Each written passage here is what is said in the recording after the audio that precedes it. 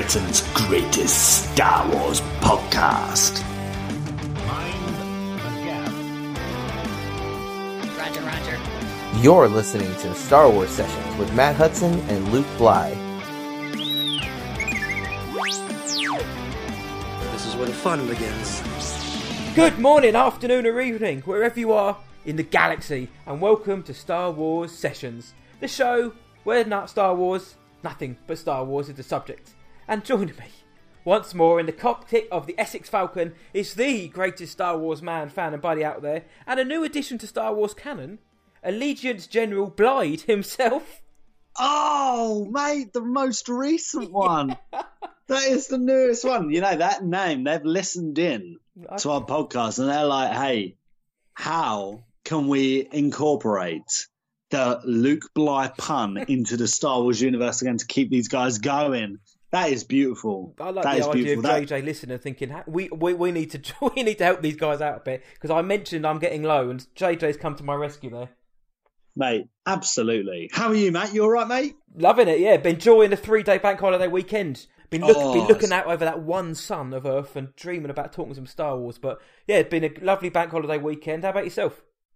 It's been absolutely gorgeous, mate. Believe it or not, in the space of 4 days, I had 3 barbecues. I do believe this. So, what, mate? Well, one was planned. The other 2 were completely spontaneous. So, pretty good. I'm pretty barbecued out now. But that means one thing, mate. You know what that means? I'm stretching, but go on.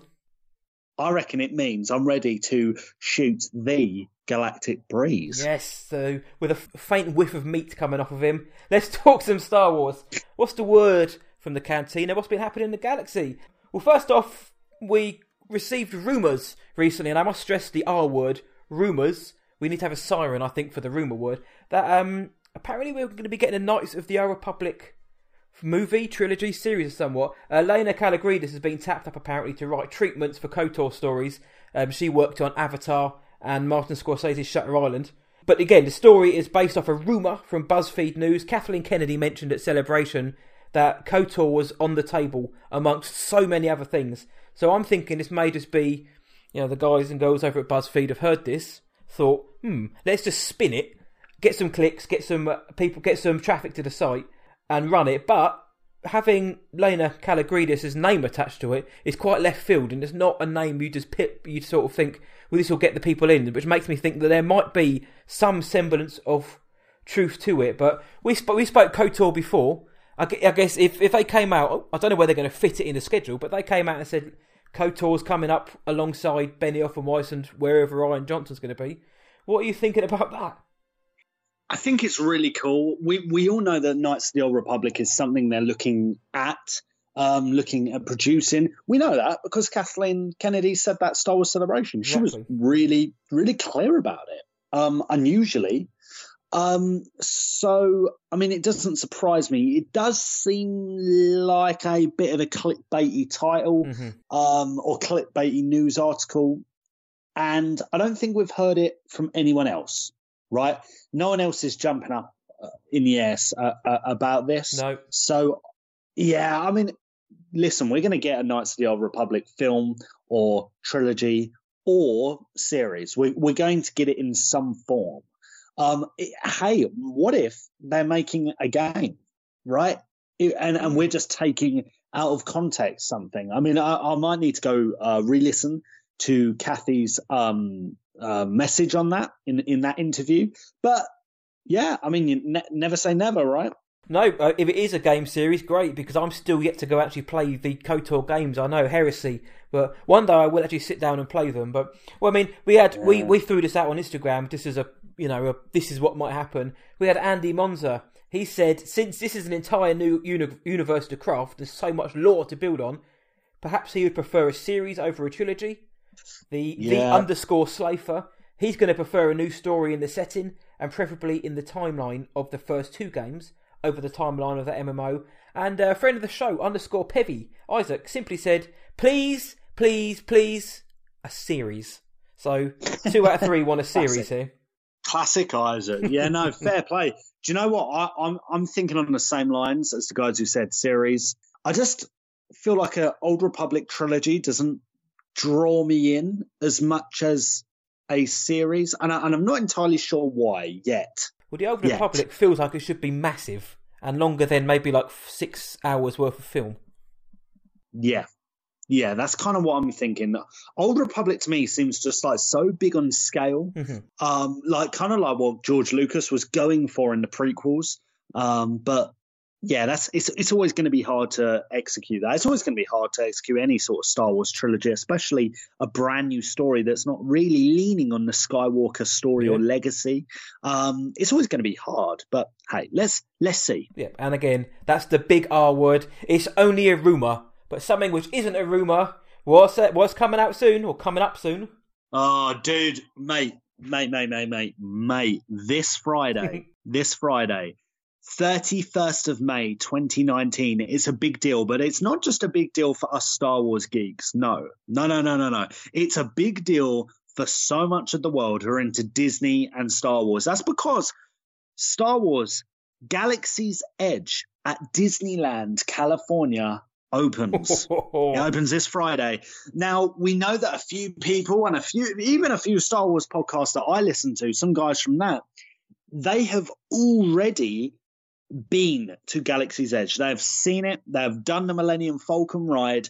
They have shopped to the shops and so on and so forth. However, there is an embargo on all of that data, all that information. No photos were allowed to be taken or anything like that. So I'm really, really looking forward to Friday to see what Galaxy's Edge is going to look like. I mean, talking of what it looks like, there was on Instagram and I think on Twitter, but I saw on Instagram a huge team photo that was released. You saw that one, Matt? Oh, yeah. I mean, I couldn't believe that. Is that the whole Disney park, or is that Galaxy's Edge? That's Galaxy's Edge. I mean, that's just yeah. It's just mind-boggling. Obviously, you got to bear in mind they're not all going to be there at once. There's going to be people doing shift work and so on and so forth. But even so, like this is easily the biggest thing Disney's ever done when it comes to its parks. And we know that because it's the most expensive theme park expansion on Disneyland or Disney World ever. It's such a big deal. I can't wait to go. I kind of wish I lived over there just so I could be one of the cast members and immerse myself into the world and the lore. Because apparently the guys who went there, because we know Steele Saunders went, we know a friend of the show, Jen Marie from AnakinandHisAngel.com, she was there and she met Daniel Logan as well, which is pretty cool to see. But everybody said that everybody there was so immersed, like the people who went were coming up with their own backstories for themselves, so they could converse with the people who work there. So they're basically having a sort of weird meta Star Wars life conversation in this Star Wars land. Yeah, role-playing, in Batuu. They're role-playing. Everybody wants to go back to Batuu. It looks amazing. I can't wait. I'm pitching to go there next year.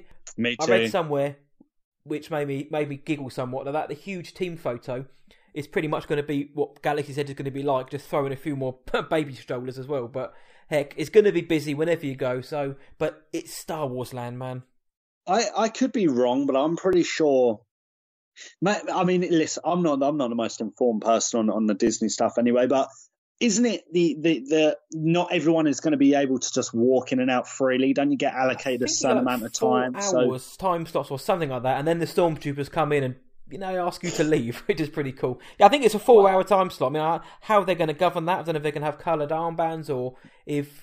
I have no idea how they're going to govern that many people into having time slots, because you roam free, basically. It's not like you're directed like you're in IKEA, you follow the arrows. You're free roaming, so I don't know how they're going to do it.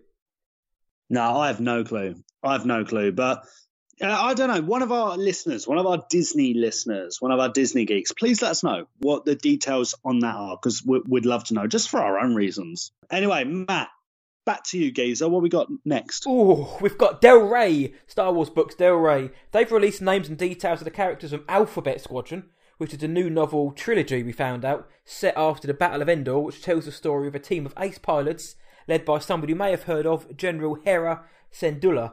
Firstly, Alphabet Squadron. I wish it just been called Arabesh Squadron, but heck, I don't work for Del Rey, and they know a lot more than me. But Del Rey says, "What is Alphabet Squad doing? Tracking down a mysterious, lethal force of TIE fighters. Who told them they could do that? New Republic General Hera Syndulla. She's kind of a big deal. And we have new characters in the shape of Yreka Kell, or Erika Kell, Kairos, Warlark, Nath Tenzent, and Chas Nachadik, which are just pure Star Wars names, and the fact that I can't pronounce half of them. That is Star Wars name like generator. 101, isn't it? Yeah, that's Google Star Wars name generator. Good, Chas Nachadik. But you can tell this is for stuff that's like outside of the films, because the film names are so much more like easily Finn pronounce. Ray, you can just pronounce them. Yeah, yeah. Poe, Kylo, Ren. You know. But yeah, no, I respect it. I respect it. Yeah, it's cool. I dig it. You know, I'm a big novel fan, so I'm really looking forward to this. I've heard pretty good things about it. But are you looking forward to me telling you what happens in this? Mate, you took the words straight out of my mouth. Yeah, no, of course I'm looking forward to hearing about it. I love hearing about everything at Canon. You know, it's great to keep up with everything. Yep, so that comes out, I don't have the date on me, but it comes out in June, I believe, or late June, early July. So I'm looking forward to that one. So, yeah, Arabesh Squadron, yeah. Yeah, it's a big deal. It's a big deal. Now, speaking of big deals, well, Han Solo, kind of a big deal, right? A big deal. Like yourself, Han Solo, big deals. Yeah, absolutely. Oh, well, not me. I don't know about that. You always slip those in, Matt, you cheeky boy. Anyway, big news here, guys. The Make Solo 2 Happen campaign was a big success. Obviously, our friends over at the Resistance broadcast, they did an amazing job at organising a campaign called Make Solo 2 Happen.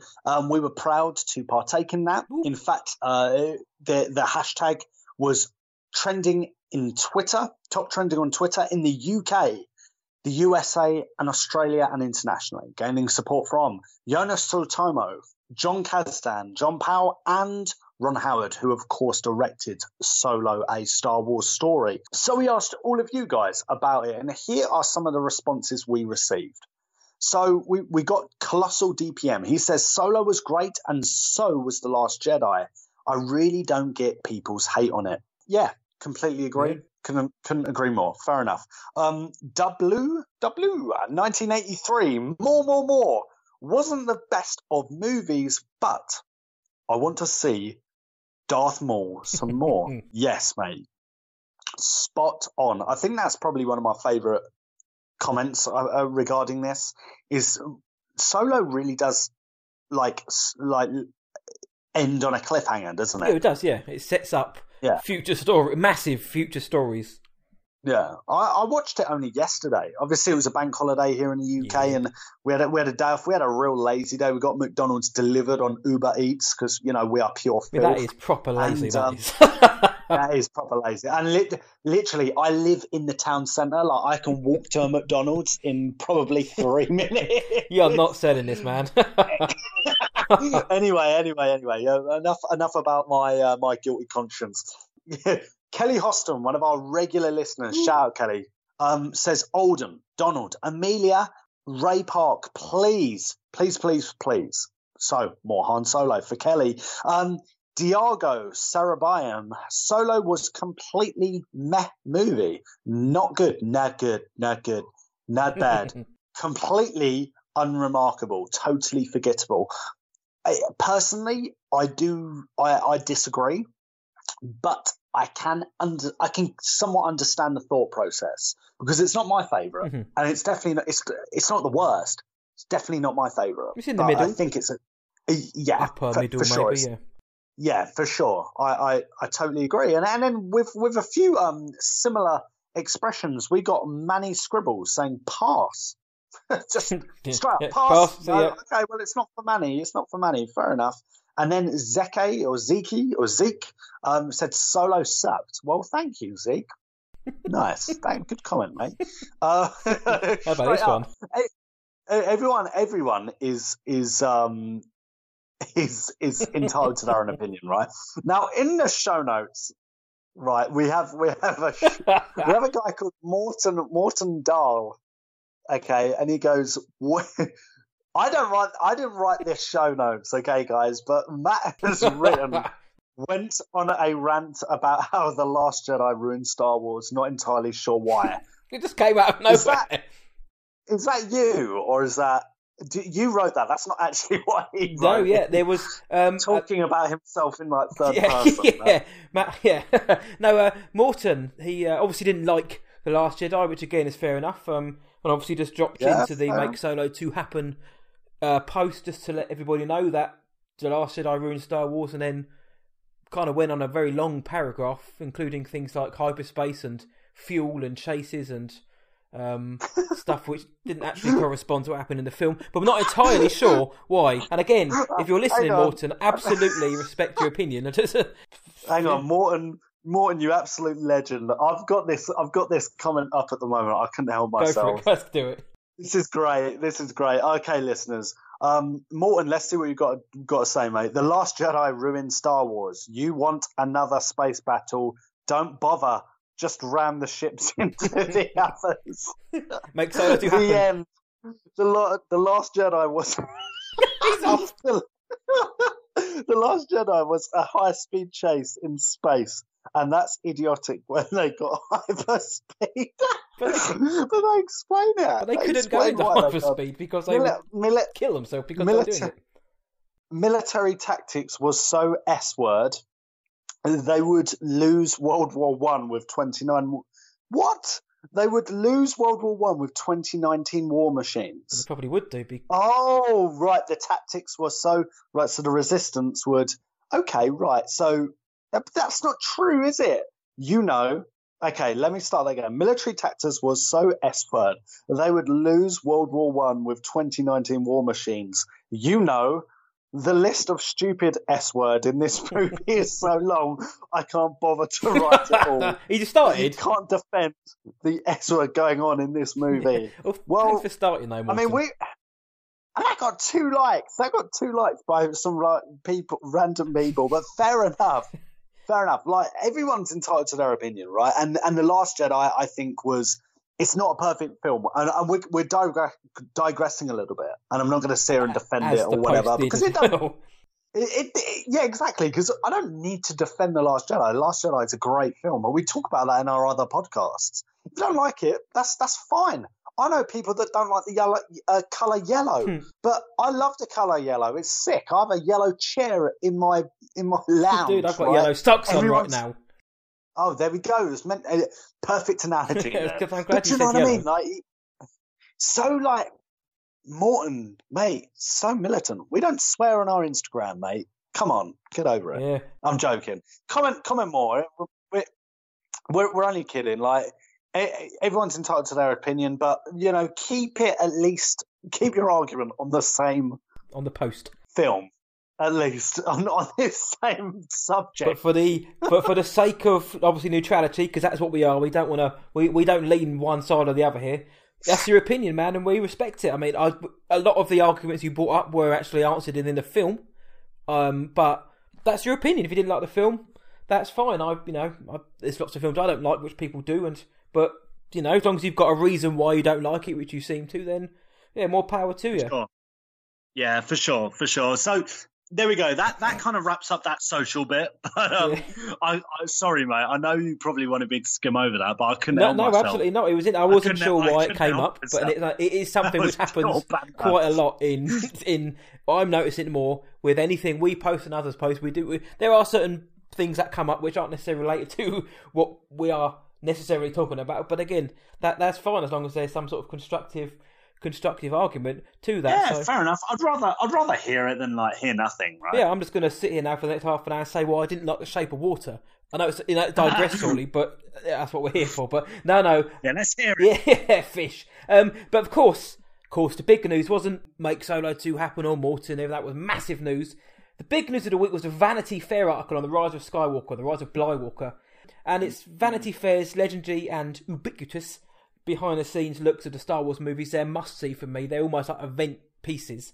And they provide such awesome and exciting looks at the movie ahead, and this was no different. It dropped on May the 22nd, so about a week ago since recording this. We've had time now to marinate, let it all settle in now. All the photos are done, of course, by the legendary Annie Leibovitz. Yeah. Luke Bly is the best damn photographer this side of Coruscant. So, how much do you follow Annie's work? Just on it, this is digressing somewhat, but she's such a big photographer. Yeah, man. Annie Leibovitz, is probably one of the most famous photographers that's ever lived, right? We're talking about a craft and an art that has only properly been around like 100 or so years. Photography has been around a little longer than that, but we're talking about where everyone can kind of have access to it and so on, about 100 years. And her work is phenomenal. She's photographed everyone and almost everything from Queen Elizabeth herself, right, to the Star Wars films that are coming out right now. And Annie always has a way, and I'm envious of it, she always has a way of setting a scene. And she can, if you describe something to her, I'm sure she can just convey a scheme and use the landscape around her, use the colouring, all natural stuff, right? And she makes it just look right, okay? And that's all. It's all like down to perception at the end of the day and opinion. But honestly, there's a reason she is where she is. She's phenomenal. She really is phenomenal. I mean, if you want a great example of Annie's work, I really love her photo of Queen Elizabeth, and she's like, I think she's like horseback or something like that. And there's like these deep, dark clouds in the background, and there's a lake. It just looks like England. Right, you look at it and you go, "Yeah, that is the English monarchy." It just makes so much sense. Yeah, she's very clever like this, and this is certainly an example of some of Annie's most brilliant work. Because you look at these photos, they're phenomenal. They're really phenomenal. And I'm not just saying that as a Star Wars fan. I'm not just saying this as a Star Wars fan. And I think I prefer these to the Force Awakens and Last Jedi shots. That's interesting. I think they give away a bit more. Not give away the story, but I think there's a lot in them. There's more to them. And I thought I thought it would be pertinent for Luke to mention Annie Leibovitz, because I mentioned Luke is a fabulous photographer himself, and I wouldn't be surprised to see him doing these shots one day. But too kind, man. It's always good to get the experts give some insight onto the craftsmanship, because every photo tells a story, but you need to be able to. You need to have the the know-how to tell that story. So yeah, keep pumping them out, Annie, and Luke will be joining you soon. But it wasn't just a photograph, so we'll quickly dive into the article, because it was quite a long article with it as well. I'd expected it to be quite short and all about the pictures, but I was reading it on my phone at work. Did I say work? I mean at home. And I spent ages, my finger was numb by the end of it, going up the screen. There's so much, but there was an awful lot from the article. Yeah, there was tons. I think something we can definitely take away from this is that Leia is going to have a decent amount of screen time, shockingly, right? Well, I think that was one of the things that I was kind of like convinced wasn't going to happen. I was kind of thinking she might have been killed off at the start of the film, or they might give her a bit of screen time and then for whatever reason they write in a reason why she's not in the rest of the film, something like that. But supposedly the way they're talking, Leia's going to have a decent amount of screen time, including scenes with her actual daughter Billie Lourd, who of course plays Lieutenant Connix in the films in the sequel trilogy. So I don't know, like that's crazy. I mean, that's some clever writing, right?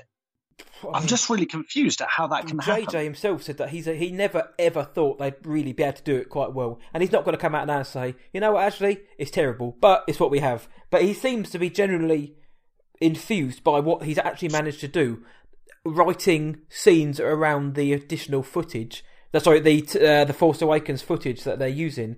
And apparently they must have had an awful lot of it, because she's getting quite a lot of screen time, and there's already going to be a lot of people who are going to get the old Kleenex out at Carrie Fisher's last on-screen appearance. But obviously having her daughter Billie Lourd share scenes of her, touching and cuddling or whatever they're doing, it's going to be quite emotional, I think. And a lot of people also are speculating that General Leia, to us she's royalty, is going to actually, see the movie out and see the trilogy out. So how, again, that raises questions to me of how they're going to write the character out of the overall universe, because Princess Leia can't be written out in a novel or a comic. But I'm just excited to see what they do. And yeah, it's great to hear that Billie Lourd stepped up and said, actually, no, I want to be in these scenes with my mother. So I think that's pretty cool.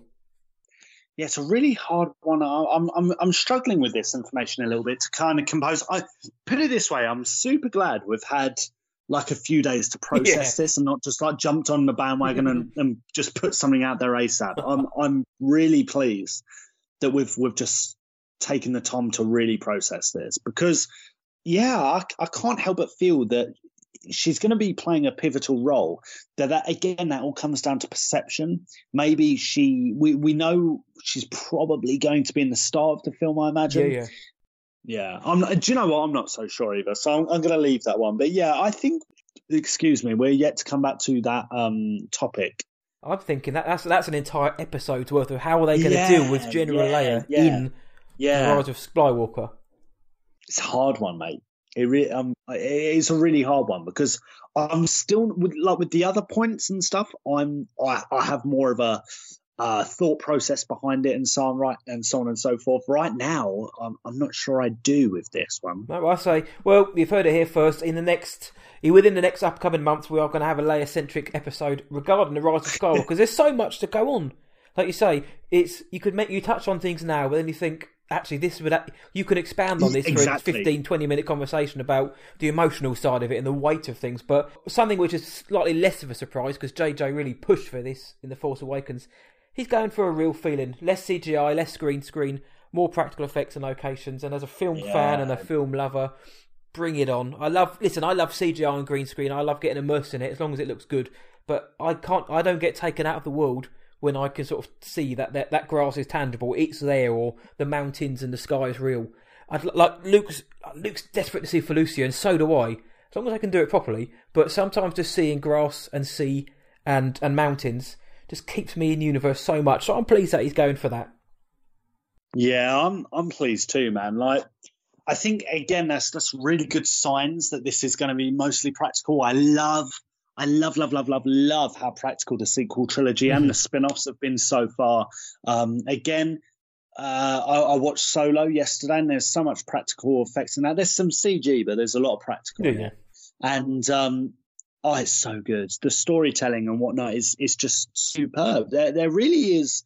I can't think of many films like Star Wars that are so fantasy-centric and so like out there and different that have effects that look as good as Star Wars. But when you've got ILM behind you, franchises.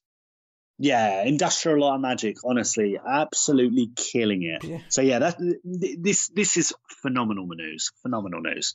Some more great news that JJ himself has confirmed that The Rise of Skywalker will tie all 9 movies together. Yes. What does that mean? I know, because originally he hadn't confirmed that. People were just running with it, but he's finally confirmed it. Yeah. And he said it, Kathleen Kennedy has said it, and it's just that extra confirmation. It feels really good. It's really nice and reassuring. The way I think he's going to do it, I think the answer to it is Palpatine and the Skywalker family themselves. But Palpatine, if Palpatine is back in the flesh, which I think he will be, he will literally be a character that has been from 1 to 9. He was the Phantom Menace, and he's in The Rise of Skywalker. That would be super, super cool. So let's see how that turns out. That's pretty much like the theme of the next 7 months of podcast or Star Wars sessions, right? So I don't even need to say we're going to be doing a separate episode on that or anything like that. That is just it's just great to hear. I can't wait. And again, if they want to tie it into the Darth Plagueis speech in Revenge of the Sith. Hey, that is completely legitimate. They don't need to legitimize him, but that then makes the prequels up there, right up there in terms of importance and all that.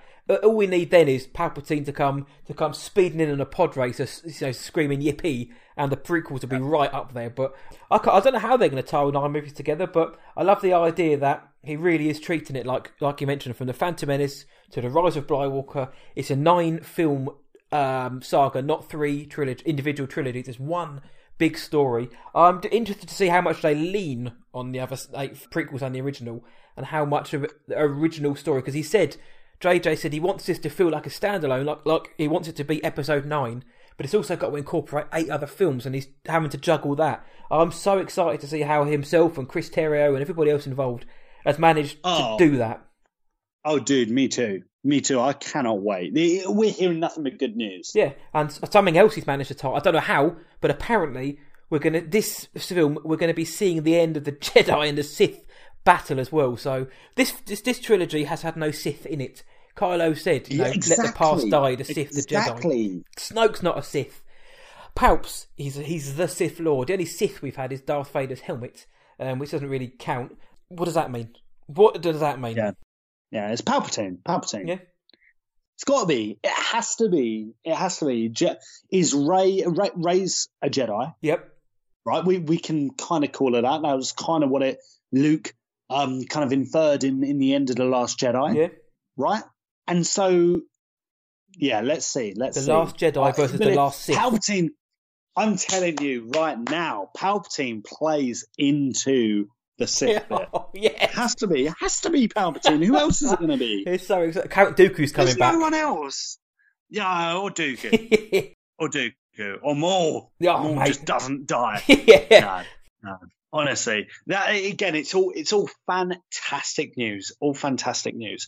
I love this one. This is a quality little pointer that JJ said. JJ's been on fire, man. JJ Abrams, our boy. He stated the revenge of Skywalker, the rise of Skywalker will not be an original trilogy rehash. Interesting. He said that. Instead, he stated that he's been influenced by Rian Johnson and his thought process and storytelling. Wow.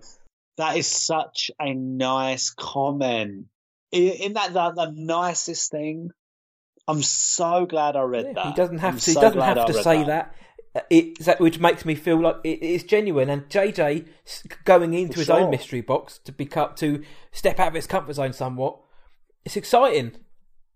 Yeah, so cool, and it's nice to hear like Ryan has inspired J.J. Abrams, just like in Ryan's story, Luke Skywalker inspires the galaxy. You know, it's really cool. It's really, really cool. And you know, The Last Jedi wasn't everyone's flavor, you know, but it took a lot of risks. That film took risks. And it provided, really, when you look at it at its core, a fantastic and phenomenal story. Very interesting story. So yeah, I'm super excited to see what JJ has to show us. It's going to be so spicy. I think this could be one of my favourite Star Wars films. He said it. There we go. The hype is the speculation's there now. We're up there. The hype has begun. I kid you not. The hype has begun. It's exciting. Somebody on Twitter, I can't remember the guy's name. I do apologise if you're listening. Please shout out your name. But I laughed a little bit more than I should have done because he simply said, "I don't want to exaggerate, but I think The Rise of Skywalker may be the greatest movie of all time." Just based on this article. And I was just like, yep, that's it. This is Star Wars, you know. A few pictures and an article, and that's it. We are off. And we're going crazy. Let's talk those pictures, man. We're going to talk the pictures, and for those following along, open up the article if you want. We are going in order of how they are printed in the Vanity Fair article and online. So we're going down from the article. So the first one was a pre-take shot. It was Rey being ready for a scene. That's taken in the Wadi Rum in Jordan, which... it's got a name now. It's a new planet. We thought it could be Jakku or Tatooine. Nada. It's Pasaana. It's Pasaana. Is this going to be the planet where the entire saga's concluded? I don't even know if that's even the third act of the film, but the photo itself could be anything. It might be the scene that opened the teaser trailer. And JJ's got some quite weird headgear on. What he's wearing, but nice shot. It's weird. I don't know what it is. It's like he's just got like a little bit of like fabric and just tied it around his hair. It's like he just got out of the shower and he's like put his hair up. He's like, it's just like really hot and sunny and stuff. He's like, screw this. I'm just gonna get this. Boom, like that. But no, This is what I mean, though. Look at that picture, man. Honestly, if you're listening and you're not like on your desk or driving or something like that, look at these pictures with us, because honestly, the how atmospheric does this look? And yet it's a behind the scenes picture, you know, and it's absolutely gorgeous. It's an absolutely gorgeous photo. Really, really nice to see, and it's great to see Ray with our old hairstyle back. Yes. I know we kind of saw that from the trailer and stuff, but again, what a phenomenal photo. I bet J.J. Abrams is so proud of this project. I'm just saying that right now, because this looks phenomenal. It looks so good. It looks so just makes good. me wish I'd done the course in filmmaking, just so I could be one of those guys on set, one of the lighting guys, the riggers, even the caterer, who's just there to experience all of this, because it just looks incredible, just as a behind the scenes shot. Yeah, it's incredible, honestly. And the question is, though, is the dude on the far left, is he picking his nose? It looks like he's trying to do it subtly. Yeah. But we caught you, man. Yeah. That camouflage isn't helping Star you. Wars Sessions, gotcha. Yeah. Yeah, exactly. But then we go to the Vanity Fair covers. So these are the cover shots. Everyone knows these. We got two covers. So I'm going to cover the Kylo cover, right? It's an unmasked Kylo. So we know from the trailer that Kylo has his helmet back, or repaired, right, with the red glue, as everyone's calling it, right? Yeah. Whenever we've seen Kylo, he's always unmasked. Yeah. Right? So in the trailer, unmasked.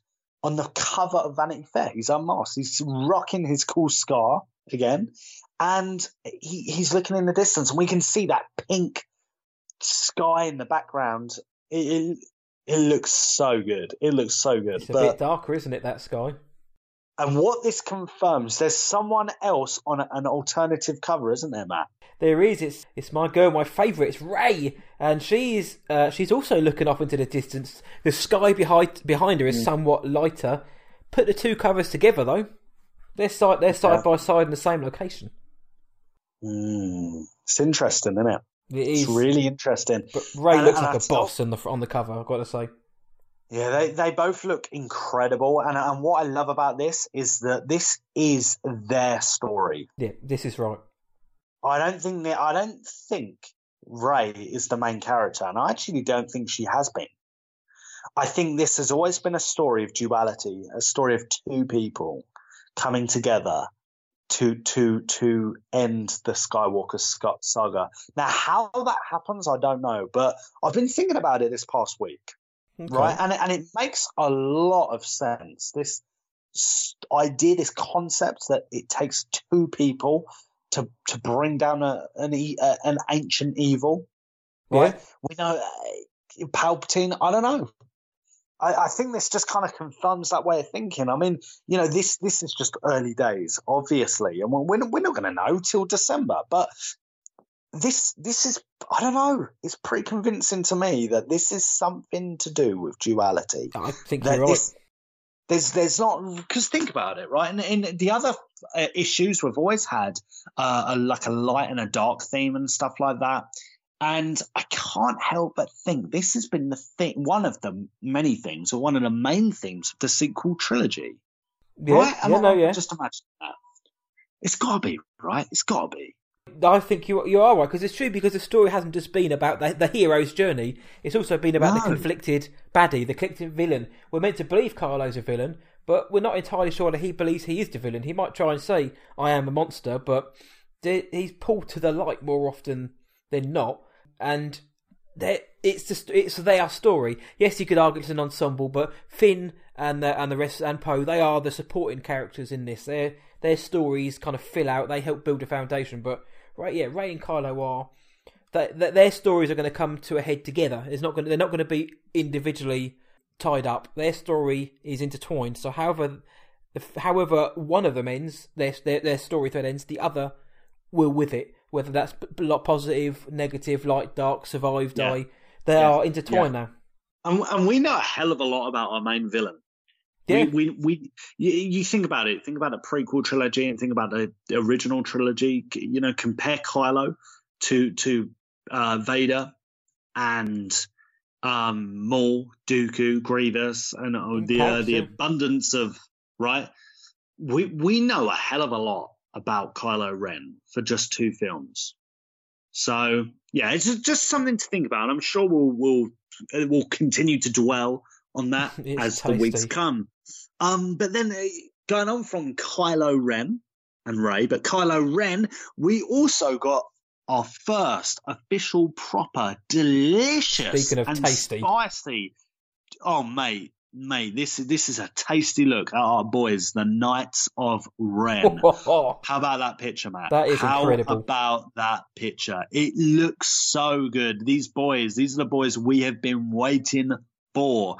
One of the first things that I've noticed is the weapons on these guys. Right, one of the dudes has this blaster gun attached to his arm, right on the far left. His arm is a gun. Honestly, the other dude has a sword that is something straight out of Final Fantasy, right? And then they all have really unusual weapons. They look vicious. They do look vicious. Have any of these boys got lightsabers? Do you know? Can you see? I'm zooming in and I'm looking. None of them do. I'm not sure if I can make head or tail of it yet. None of them do, but that kind of brings a question up that apparently Kylo took some of Luke's students and with him, which we can assume are the Knights of Ren. So if they were at Luke's school, surely they were Force sensitive. Would that mean the Knights of Ren are Force sensitive? Can they wield a lightsaber, or were they just at early stages of Force progression or whatever you call it? Yeah, it raises a lot of questions. Maybe some of the guys in the background, if you've seen in the far back, there are guys with masks on and stuff. Maybe they have lightsabers or something. But for the time being, it looks like they're kind of these massive Japanese anime-esque swords. But one thing that I really, really thought was cool, and this was pointed out by a YouTube video I saw, is the main dude with the back to us, right? On the foreground, he has this axe thing, and that axe is on display in Dryden Voss. Yeah. Dryden Voss's display yacht, room, or whatever it's called, in his yacht, in Solo, a Star Wars story. It's the same That's axe. Incredible. That's 40 years after that film. Crazy? That's just really. I mean, it doesn't surprise me, especially if it's dark side related or something that kind of goes along with this idea that these guys were obsessed with the antiques of the dark side and so on and so forth. That's a keen eye to spot that as well. Yeah, he's a super keen eye. It's a proper nice little touch. But yeah, these guys look phenomenal. They must have been hot on set. JJ's there with a hoodie on and shorts, looking like he's just come back from a little stroll in the desert, little hike in the woods. These guys must have been boiling in those suits. That's the first thing I noticed was they're all in black, helmets, capes, heavy gear. The sun is burning behind them, but and it means and it gives us a whole new meaning to the scenes we briefly saw in the episode 9 trailer. These guys, because we now know. There we go. We know these guys. We know the Knights of Ren are there, and the Vanity Fair front cover. Yeah, they're both from the desert planet. Yeah. Kylo Ren is on the desert planet as well. We all know these guys are all on that planet. Is there going to be a showdown between the Knights of Ren and the Resistance, or? No clue.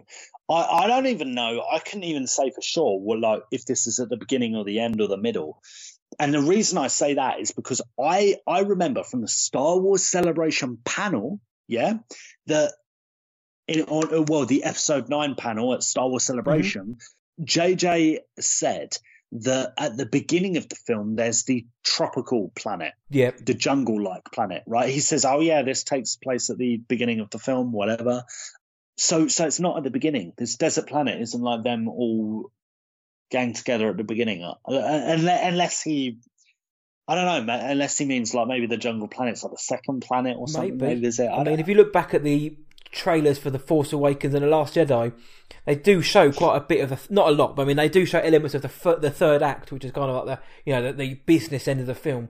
So they haven't been scared of showing the ending to the film, if you will. So there's nothing to say that this actually isn't in the middle of the film, but I wouldn't be surprised if this massive showdown was actually at the end of the film. And they're just giving little. It may or may not be, because I mean, again, we don't know anything about the story, but if it's going to be the war to end all wars, just imagine everybody just convenes on this planet. You've got the Knights of Ren, the Resistance, anyone else who they've managed to draw on. This could be incredible. Oh, it looks and you so can cut good. some serious cheese with that knife. Oh, Yeah. yeah, You can for cut sure. some brie with for that. sure. You can cut some serious steak Yeah. with that. Oh man, knife. yes. Serve that to me, JJ. They've got that picture's probably garnered some of the most anticipation. But next up, we've got the wonderfully named Zori Bliss, who's Kerry Russell's character, who was mooted in those pictures we mentioned a few weeks ago on the show. She looks awesome. What a shade of purple and gold. She's on this snowy planet of Kajimi in something called the Thieves' Quarter. She's a bounty hunter. She hangs around with fellow assassins. But the helmet looks like something straight out of Enfys Nest wardrobe. If you look at it, that's a proper Cloud Rider helmet. Not saying it's Enfys Nest helmet or anything like that, but it looks very similar. Kerry Russell I like Kerry Russell as an actress. She looks proper boss here. I love the colour. That sort of dark purple and the gold. Oh. The guns look expensive, and I'm interested to see the Kajimi has a kind of Eastern influence to it as well. So and they did mention a snowy planet or a snow dusted planet in these rumours you've heard about. So may not have been Kajimi, but I'm expecting either some carnage to happen or for Kerry Russell's character to be of someone of extreme importance and not like Boba Fett to be eaten by being the Sarlacc pit. I think she's going to have a pivotal role, maybe not the biggest, but I think Zori Bliss is going to be a big player. Yeah, I'm thinking along the similar lines, man. Because I mean, firstly, your comment on the outfit. I mean, the outfit looks unbelievable. Yeah. It's really, really cool, really different, but it still looks like real Star Warsy to me. I'd wear And it. it looks modern Star Warsy. It looks like an outfit that would be, that would suit the sequel trilogy era, if that makes sense. Yeah. Now that there's something for me. This is geeky, man. But like the background and stuff looks like something straight out of an Elder Scrolls game. Looks like something straight out of Skyrim, Nice. or something. Good shout. I don't know if you've ever played those games. I or know of anything them, like yeah. that. No, I know of them. But it looks so cool, and I wonder if this is this is probably the place in the trailer where there's that ship, the ship that looks like the one that Rey's parents fly off. Right? That ship, the Jumper or whatever it's called. Oh no, I don't know if we do know. I'm not sure what it's called actually. If anyone out there, tell us what that ship's called. Yeah, plug us. But yeah, I think when that ship is flying into that planet, I think that is this planet.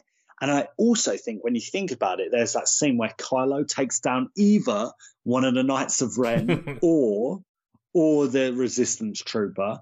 Again, a week and a bit ago, I was convinced it was a Resistance Trooper. Now Not so sure. I'm not so sure of that. But anyway, yeah, he's taking down that trooper, and it's on a snowy planet. Yeah, big reddish background, but yeah, snowy planet. Yeah, so what's going on there? We don't know. I hope she's not another Phasma, and I hope she has something substantial to do. Yeah, me too. I mean, we've had a lot of like in the sequel trilogy. It seems like there are a few characters that were kind of like a little throwaway, or could have been played by a different character. Rose even comes to mind. You know, I know. We have different opinions on this, right? But in my opinion, it should have been Poe and Finn going on that adventure and Canto Bight. You know, I kind of get why Rose was there, but and why Poe had to stay for the sake of the story. But you could have wrote something different. But anyway, that's my opinion, and I'm not a filmmaker. And also DJ in The Last Jedi. I thought DJ was, again, a bit of a throwaway character. It felt I got his purpose, but you know, maybe there could have been. I don't know. No, but it just feels. And again, you've mentioned Phasma already. It just feels. How can I say this in a nice way? A little cheap. Seems like they're cheap characters. It's throwaway. Yeah.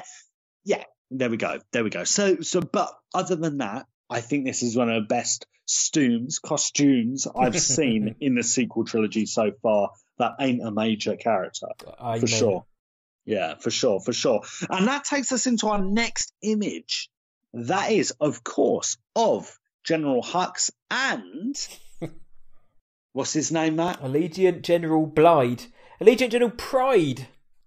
Yeah, that's it. Blyde. Sorry. Yeah, Pride. Yeah, I knew you were going to say that. Yeah, so it's Pride. Pride and Hux. They're obviously in a Star Destroyer, First Order Star Destroyer. Kylo Ren's, apparently. They're looking all moody and stuff. They're looking good. They're looking good. Looks like an 18th synth pop album cover. Yeah. It does. It's Star Wars style. But do you know what? I'm going to make one of those. Let's make an 80s album cover with these two boys synth on it. pop. What do you reckon? I'm up for that. I think I'd also like to recreate that one day. Yeah, let's do it. Let's do it. You and I. Okay. Who's going to sit down and who's going to stand up? Who do you think? We'll have to see who can pout the best. Okay. There is a little bit of pouting going on there, isn't it? There's some shade being thrown there. Hux is pouting just as squidgy. Bless him. Yeah. Oh no, it looks really cool. I mean, there's not a ton to take away from this, apart from obviously General Pride, or what is it, Commander or General? He's the Allegiant General. Allegiant General. Sorry, yeah, like Allegiant General. That's what we're all going to call him, right? Allegiant General. Pride. But yeah, so it's great to see the guys playing him, who again remind me of his name. Richard E. Grant. That's it. There were tons of rumors and speculation about what this guy, who this guy was going to be playing. So it's really cool to actually kind of have that confirmed now. But yeah, the guys look awesome. Yeah, Hux looks more like the Force Awakens Hux here. He looks like he means business and isn't going to be taking your mum jokes from Poe or being bitten on the hand by Rose in a deleted scene. He looks... Let's hope so. Yeah, he looks like space Nazi Hux again. And I hate that deleted scene you just mentioned. Yeah, as much as I like the character of Rose, I'm so glad Rian Johnson realised actually that wasn't funny whatsoever. But if you look at Pride or Allegiant General Blyde, Pride, his uniform is different to Hux's. It's completely different. It's sort of like a kimono type thing going on. It is. It is different, isn't it? And Allegiant kind of means it is like the head. It's like the height of loyalty or something like that. I don't know. So if his job, I don't know if his job is to ensure people's loyalty to the First Order, or if he's got that position because of his loyalty. Anything with Richard E. Grant in.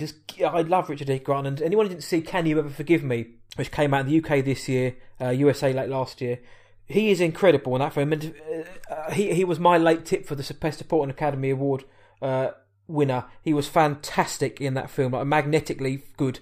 And I'm so glad to see him in The Galaxy Far, Far Away. And I know how excited he is to be in it. So, good British actor, and as is Domhnall Gleeson, of course, Irish actor. So I'm excited. It's a good pick. Doesn't give much away, but it gives, it shows Hux is back to being a bit more of a boss now.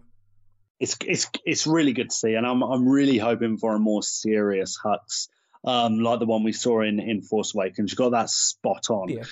Now, what's up next, man? Next couple of pictures are not really much going on in them, but yeah, we're going down chronologically. Next one is another kind of pre-take shot. It looks like it's before the speeder chase we see in the trailer, where in the trailer we see C-3PO, Finn, and Poe getting shot at and attacked by what looks like rocket troopers. We also now know that Rey is in that scene somewhere. It's on Pasaana again.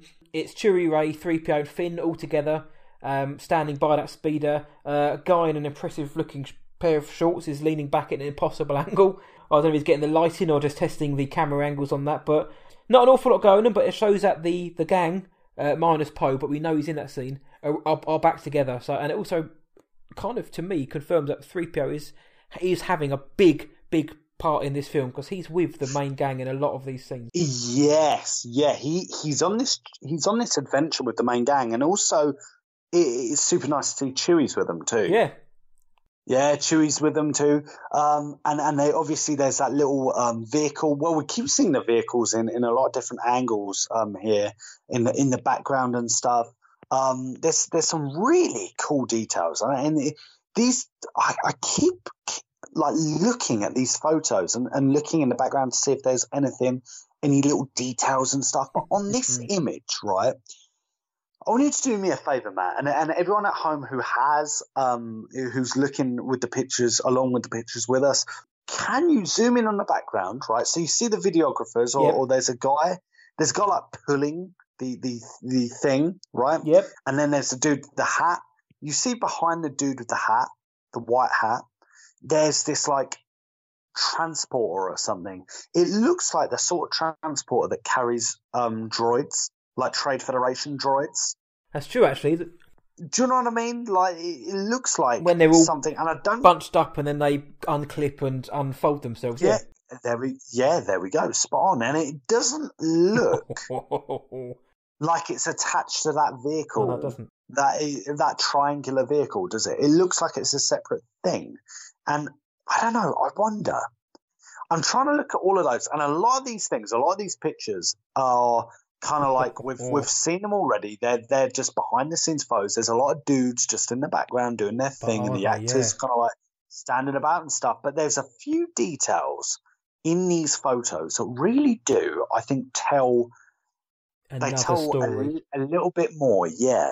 And I wonder. I'm probably wrong. This is part of the fun, though. All we need to know is that guy in the shorts and that guy in the hat. If they're both called Roger there, we know. There's the hint. Roger and Roger. Yeah, that's it. Roger and Roger. Confirmed. That's a good point, though. It's the whole. This is the fun. Is dissecting every sort of pixel we can.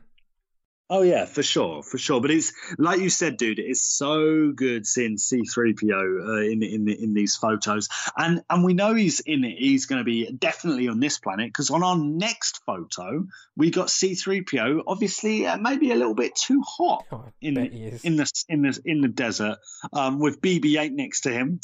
He's obviously he's got an umbrella on top of him, being supported by some dudes around him, and a lady. But how cool is that photo, man? And I love that BB-8's just there, like looking up at him, like, oh, it's so good. It's a right throwback to the 1977 photo, because there's one in Tunisia on Tatooine, which is pretty similar, of Anthony Daniels in the suit with an umbrella. So 40 odd years later, nothing changes. But no R2D2 on the picture. No, there isn't any R2D2, but we'll come back to that conversation, because there's something. We'll leave it on that. We'll leave it on that. And there's not much else to that picture. It's a grand picture, and it's the sort of picture I would get printed and hung up on my wall. Did Arily hear that? I don't know. Yeah. But there we go. She's Googling it now for you, don't worry. Yeah. The next picture, dude. This is fire, this picture is Finn and Janna. Naomi Aki's character, Janna. They are... Oh, dude. Man. This looks so This good. looks like medieval Star Wars. They're riding Orbaks, which are these kind of tusked horses of some sort, against... And the caption is against the mechanised forces of the First Order. So is that the AT-AT AT-ATs? Is that ATST? Is that the droids, battle droids, Roger Rogers maybe? Or is it something we haven't seen before? Janna's got a bow, which just looks awesome. It looks to be the same planet which we see the Death Star remains on. It may or may not be, but it looks to be the same. But Finn's found his place now. He's in the Resistance. He's a big deal. It's just something about it, like the contrast between the colours of the Orbaks, how cool the two, Finn and Janna, look. Even their costumes look eerily similar. The way she's leaning back with that bow. Again, I really hope she has some development and a lot to do in this film, because they're not saying an awful lot about her character. They're keeping that under wraps, but this picture, look at the sky behind. This picture looks awesome. It looks so good. That looks like Mandalorian, actually. Look at the Orbak's face. It looks like the Mandalorian symbol thing. The logo. Yeah. The flags, like on Maz's castle, and everything. Yeah. It does. You can definitely see a similarity in the design. Maybe that's what it's based on. Yeah. We don't know. I wouldn't be surprised, actually. I wouldn't be surprised. But yeah, this photo looks so good. So good. And do you know what? This is going to be something like really soft, me saying, for some people might think. But it's really nice to see. I've spoken to my missus about this. Obviously, my missus is mixed race. She's half black Jamaican, half white British. And she has the most beautiful, big, like curly hair. And I was saying to her, like, after the Rise of Skywalker trailer and stuff like this, and even after this picture, I asked her, like, how good is it to see, like, someone in a film, in like not just like an indie film or anything like this, like a huge big film, blockbuster film, and someone has like big curly hair in it. And she was like, yeah, it's so cool. She said, you have like no clue how nice that feels. And I suppose it's something probably you and I take for granted a little bit, but it's true. It looks so sick. It looks so good. And do you know what? Even regardless of that, regardless of skin and stuff like that, and background and hair and whatnot, this photo I think is straight up one of my favourite photos from this set. It looks like a painting, man. It looks incredible. This photo just grows on me and grows on me. I cannot wait to see this scene. And I hope Jana sticks around. I hope she's like with the crew for kind of like most of the adventure at least. Yeah, I hope she isn't Lando's daughter or Finn's sister or anything silly like that. I just want them to be, I want it to be a standalone boss character. Yeah, me too. And I think the way they even hinted at it as Star Wars Celebration, where like Naomi Aki, who plays Jana, was like, well, Lando was a busy guy. I think he, the fact that they even asked that, threw her under the bus for that one. Yeah, nah, it can't be true. It can't be true. So yeah, that's what I'm thinking. Phenomenal picture, definitely awesome one picture. of my favourites. But talking of favourites, Matt, oh yes, I think this one is Kylo and Rey on what is probably most likely the remains of the Death Star. Fighting? ? Are they fighting? Are they battling? I don't know. But this has got to be one of the most beautiful still pictures of a Star Wars film, like press release with. Help me out here, man. Say it. You're going to say it. It looks one of the best we've seen. Some people are saying, is it the Millennium Falcon? Is it upside down in the water? Why it could be. Because we know the Falcon... Well, the TFA concept footage had the Falcon going underwater, but they're also saying that, why couldn't it be the Falcon? Because it kind of looks quite flat. Oh, true. Yeah, which then also means, what's happened to the Falcon? Has the Falcon gone down? Or is it just happened to be floating and they're fighting on it? Either way, it's awesome. If they're fighting on top of the Death Star remains, how much does that tie everything together? That, the Death Star is a symbol of the Empire, and these two are just, are they? But then it almost looks like someone's been like photoshopped out between them. Are they? Is there someone actually there? Yeah, I've heard a few people say this, and I'm not convinced. There are some people that are like convinced that this is edited and stuff, and I'm like. I'm not convinced either way. I'm not hand on heart saying that it's like not edited or anything like that. And if you kind of look, it looks like it could be edited. There is like a little smudgy area, but maybe again that could be my imagination because there are some people like, oh yeah, they're not looking at each other. And it's like, no, come on, mate, you can. If it's a mid-fight shot, you don't have to be looking at each other. Yeah. Right, exactly. And if you think about where the lightsabers are going to go as well, I think it could be in a way where they're going to meet each other. Confirmation that the fight is on, though, potentially.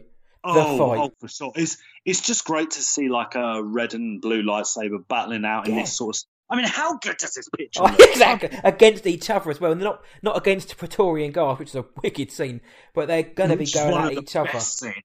One of the best scenes. But this looks like hammering down rain atop whatever it is, a Falcon, a Death Star, or something else, and they're just going hammer and tongs. Man, again, who knows? This may not even be there. This could be at the beginning of the film, for we know. Yeah, I doubt it, but I'm going to go on a limb and say this is definitely the Death Star remains, and the reason I'm saying that, right? You think about the pitch we just saw, right? Mm-hmm. On which is probably the planet that the Death Star crashed into. The clouds are super, super, super dark, and then like 10 minutes later, it's raining on the Death Star. Right? I don't know. It's got to be on the Death Star. Yeah, or I think it is. Right? But that blue hue with the lightsaber is beautiful. Sorry, and that begs it's absolutely stunning, man. But that begs the question, is this going to be at the end of the film? And I'm going to say I don't think it is. I don't think they give the ending of the film away. It is. I wonder if the end of the film, if we even see the planet that's going to be at the end of the film, I wouldn't be surprised if they keep that under wraps. I hope they do. I don't like being spoiled, but I certainly don't. But I don't mind little tidbits like this. I love seeing all this, but I don't want to see anything Sure. which directly shows anything towards it. To where when we come out of the screen, we think, oh, that was that scene from the trailer. Oh, we kind of knew it all along. I want them to hold everything back from the end. Yeah, totally. I don't want agree, any mate. Palpatine in the Totally trailers anymore. I want to wait. agree. Oh, I don't know about that. Oh, Let's see. Never say never, man. Never say but that is never. a Let's wicked see. picture, though. Phenomenal picture. Phenomenal. Another cool picture coming up though, and it is literally like the couple of the kings of cool have come together. It's the one in the cockpit of the Falcon, sort of reminiscent of the Force Awakens lead-off picture of Han, Rey, Finn, BB-8, Chewie, and the Falcon. This time we get Oscar Isaac looking smoulderingly handsome, a bit like me in my younger years, but more like Luke now. We've got Lando in the cockpit of the Falcon. Chewie behind him, BB-8 leaning round. You've got D-O also leaning round to check out what's going on. Lando's flying the Falcon. Lando's wearing his Donald Glover solo outfit with a lovely Love black that. and teal cape, and it's just, it's the Falcon, man. It's the guys back together in the Falcon. It's like a boss. It does, doesn't it? It's just, both of them. And then whoever did Poe Dameron's wardrobe deserves a raise because he looks awesome in this film. He looks so He looks good. so cool. But hey, it's the Falcon again. Hey, look, there's L3 in the corner there. We get to see a bit more Dio. We get to see Lando. It's a great picture. Lando's what, 82, 84, 82 years old. Or so Billy D, 82, 83, 84. He's still rocking it. Yeah, he looks fantastic. I love the photo of him here. He looks really good. It's just so nice to see the generations just coming together, Yeah, man. you're It's spot so on. nice. It's so nice. And the Falcon there, the Falcon is a character. It's just amazing to see that. And again, I don't mean to bring this back up again, but like there are people this week going to be riding the Millennium Falcon at Disneyland, California. lucky. How cool is A that? life Isn't that a size, dream? if you can get something like that. Could you ever imagine that happening in your life? No, not as, Right? even not to the No, detail that thing's been I made. can't. No, not at all. It looks so good. So there we go. There's that, and obviously BB-8 in their background looking sweet as anything. I'm still yet to be sold by our little Dio. Still yet to be sold. See what he's got to do in the film, but he looks like a hairdryer See on what he's wheels. got. But yeah, Yeah, I'm echoing that thought. Anyway, that takes us on to our next picture. We're back on our sand planet of, remind me again, Pasana. Pasana. I need to get that in my head. It doesn't. Pasana. Right. Okay, we have the lovely Aki people, which are, from what we know about from the article, they're the native people of Pasana, the Aki. Great to see practical effects again. How good do these guys look? How colourful do they look, man? Yellow, green, yellow, orange, pinks, reds. Reminds me very much of Jeddah. Yeah, it's like Rogue One, proper reminiscent, isn't it? Very reminiscent of Rogue One, and like it almost feels like Pasana. Is it a somewhat spiritual planet? Does it have any ties to the Jedi or the Sith or the Force in general from a more mystical perspective? We don't know. I always crack up at this picture because there's just like a dude in the background, like Yeah. in like some like Primark Get t-shirt out of the and shot, yeah. shorts, and he's just like in the background. Oh, you can see these guys obviously all posing for their photo and Yeah. stuff like that.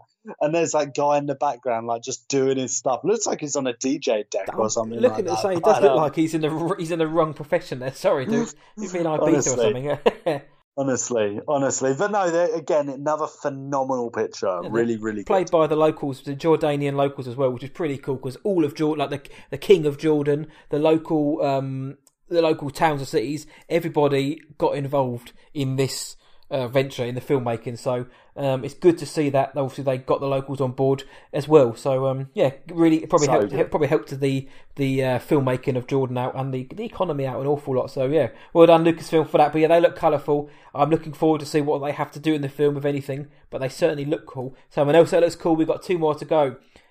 This is one of the things I'm looking forward to most out of The Rise of Skywalker. We've got a shot of John Williams composing. It's not the London Symphony Orchestra anymore, but these guys know what they're doing. They can certainly fiddle a violin. And in the background, you've got Leia on the jungle planet, just in the background of the shot. I'm so excited to see what John Williams gives us for the final ever score.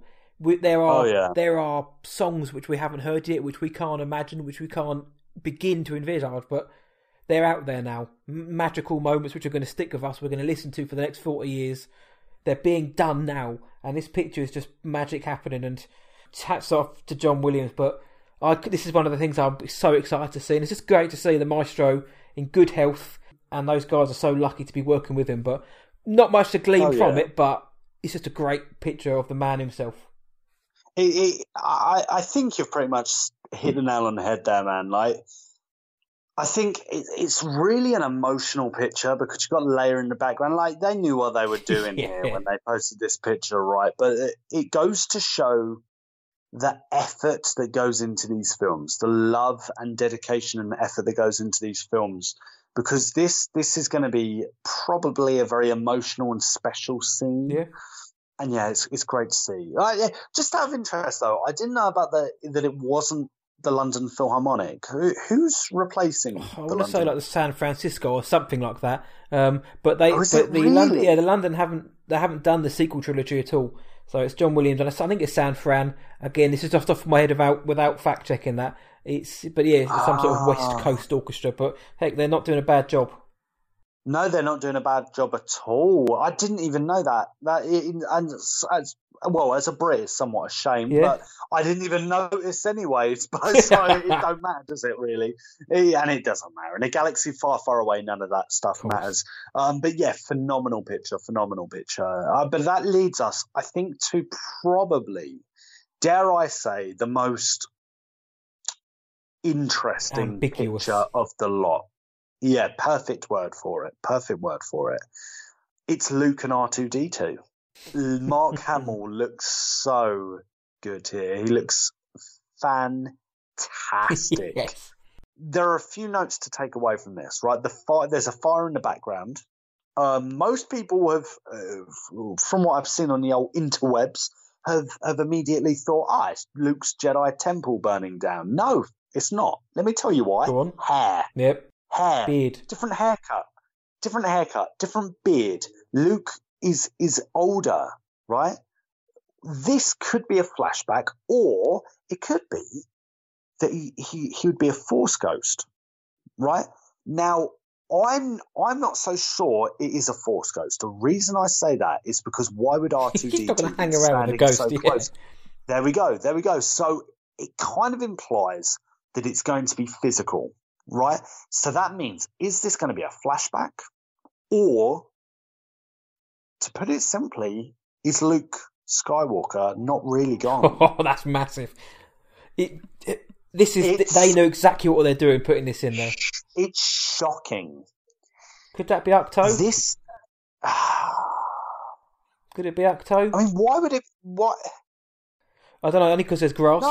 No, it can't. It can't be. It can't be Ahch-To because R2. Why would R2-D2 be there at a time? Because think about it, right? Why would the fire be there? And where has R2 been this whole time? There we go. We know that during the Force Awakens era, right, when Luke left and before, R2 was in the Resistance base on Dakar, right, and then. During The Last Jedi, we know exactly where R2 is every step of the way, right? He ends up on Ahch-To, but at what point in The Last Jedi was there a fire and a chance for Luke to stand with R2 and vice versa? He only has that scene in the Falcon, doesn't he? At what time? Yeah. So for me, this has to be a pre-Force Awakens, right, flashback. Maybe just before Luke is escaping or running away to Ahch-To, right? And we're getting a little bit more meaning behind that. Or Luke is alive. It's one of the two. Or Luke is resurrected. Well, that would be a big, big statement for JJ to make. I don't know. But this photo is confusing as hell. They know exactly what they're doing putting this in there, man. It is super. They're mean. They're evil, confusing. These guys are. And we've had a few days to process this and think about this, and I'm still not convinced of what it means and stuff like that. And all I know is that I've looked at this, and I've not actually spoken to anyone who has like a sound argument or sound reasoning. Everyone's got a different argument or theory. I don't think that's definitely not Force Ghost, Luke, because for the reasons that you've said, why would R2 just decide to hang around with a ghost for the rest of his life? Doesn't really, the rest of his joyed existence. Doesn't really make much sense. I hope it's not like the Bob Cratchit thing where you have the ghosts of past and all that come back and that to tell the story. I can't imagine they've just taken the blue hue off him either. I can't wrap my head around what's going on with that. No, I can't either, it's mate. the most interesting of all of them. I really can't. I really, really, really can't. And I keep thinking about what JJ talks about and what he's saying and stuff. I'm trying to tie it in. But, dude, this is classic JJ Abrams and the mystery I'm just glad to see R2 back as well. But this is classic. I mean, who knows? We may go to the film, and this may not be anywhere near the film. It could just be a picture they've thrown out for us. But would they? Would they just throw out a picture which has no meaning to the film or relevance? I'd hope not, only because it's so exciting and generated so much buzz. No, this is on purpose. This is on purpose. This is to get us to go crazy. They know what they're doing, man. They've got Palpatine on the trailer, and then at the end of the Vanity Fair issue, we got Luke Skywalker standing there, like with no context or anything like that, and we don't know what the hell either of them mean. Right? This is on purpose, and I could not be more excited. They've done it, so the podcasters like Star Wars Sessions can just speculate for the next 7 months, and you know what we're going to do? We're going to speculate for the next 7 months. But I mean, we wanted to know what you guys thought, the best damn listeners in the galaxy. We wanted to know what you thought of the article and the images, so we asked the question simply, what did you think? On Twitter, we had Cannon Junkie, at Junkie Cannon. He simply gift, mind blown. Straight up. Couldn't agree with you more, mate. We have our lovely lady from the Ukraine, Old Iranian Prose. Sorry, I was going to say Princess. Old Iranian Rose. Royalty. Yeah, still royalty. It's hard not to be super excited for what is coming in December. Everything JJ said eased any concerns that I had nagging in the back of my brain about him ending the trilogy and the Skywalker saga. I hope it will be everything we hope for and more. Do you know what? I'm leaning with you there. I didn't have a load of doubts in my mind. I had a few. I still have a few. You know, everyone should have at least a couple doubts going into any film they've never seen before. And that's kind of half the fun anyway. But yeah, fantastic comment. Couldn't agree more. Shout out to Rose for being awesome. Top man Eric McGilvray on Twitter simply said, I would just say space horses. Nuff said. Dab. Yes, Eric. Couldn't agree more, mate. Couldn't agree more.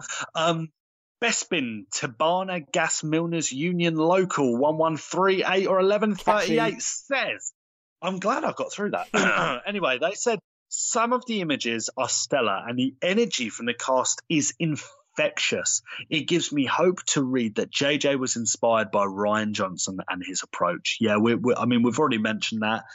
And I think that's a really lovely point to take away from this. Really, really cool. And I think we're going to get some more risky and dare I say, original storytelling. And that's not to say any storytelling beforehand has been unoriginal, but I think we're going to get a few surprises. That's basically the gist of what JJ's saying. I love the use of that's energy how I'm as well. interpreting. No, I think you're right. And the energy is there. The energy is palpable. You can feel it coming off the pictures. Oh, for sure. Speaking of which, Johnny from My Star Wars Life there, top man, Johnny Orm, said some amazing pictures, excitement levels rising, but I'm trying not to look too much into them because they're all set up and not stills from the film. I remember my disappointment when this didn't happen in The Phantom Menace, this being the image of Obi-Wan and Maul fighting/dancing in the desert.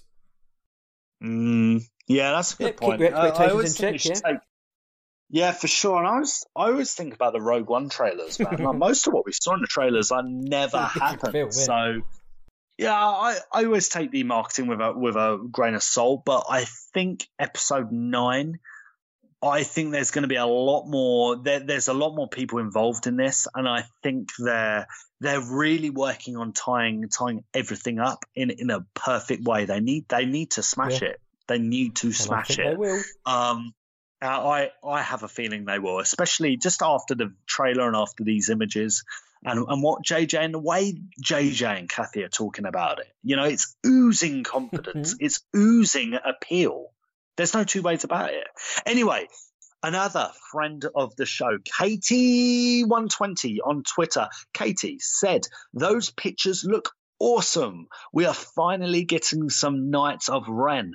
Poe in the Falcon with Lando just screams cool. Yeah, couldn't agree more, Katie. I think the Knights of Ren, just seeing them in the flesh, it's almost surreal. They look brutal. It's almost they look absolutely incredible. I can't wait to see them. And Poe and Lando just look so sick. The Knights of Ren look like a bunch of Babadooks, and I don't want to be messing with them. But Poe and the Falcon, that's a pertinent. That's a great point, actually. Poe and the Falcon. We haven't seen it other than at the end of The Last Jedi. I haven't seen him in the Falcon. So and anything Billy D does is cool. He's in that picture. He's almost looking to say, "I know you're looking at Oscar, but I'm the original here." So good shout, good shout. Club Star Wars on Twitter commented, "The Luke photo is an unused one from the Vanity Fair shoot 2 years ago, which is something we didn't mention, but it's going out there.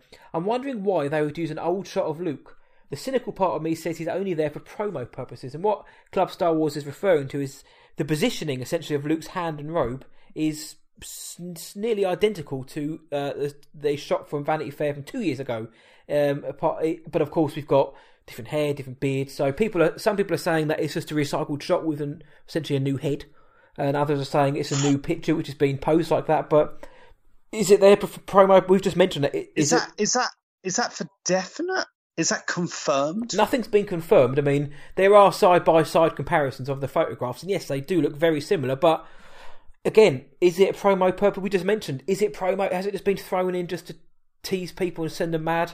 I'm not so sure. Maybe they have mocked it up to be a similar looking photo, but it is actually a still from the film or relating to something in the film. But is it? I spoke to Club Star Wars about this, and we both agreed, as myself and Master Bly have, that it's interesting the fact that they'd use it at all, regardless of how similar it is. The fact that it's in there is interesting.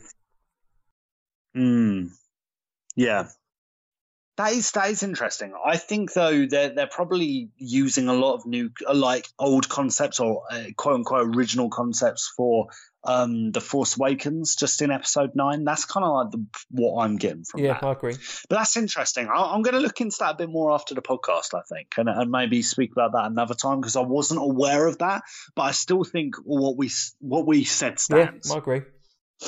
For sure. So we actually got some more comments that weren't so fond of the pictures. We got Taxi Driver said, after The Last Jedi, everything is ruined. Mic drop. Okay. All right, Taxi Driver. No, okay, well, fair enough. Yeah. Everyone's entitled to their opinion, right? Not that it has anything to do with these photos. Anyway, Journeyman121 simply said, looks unremarkable.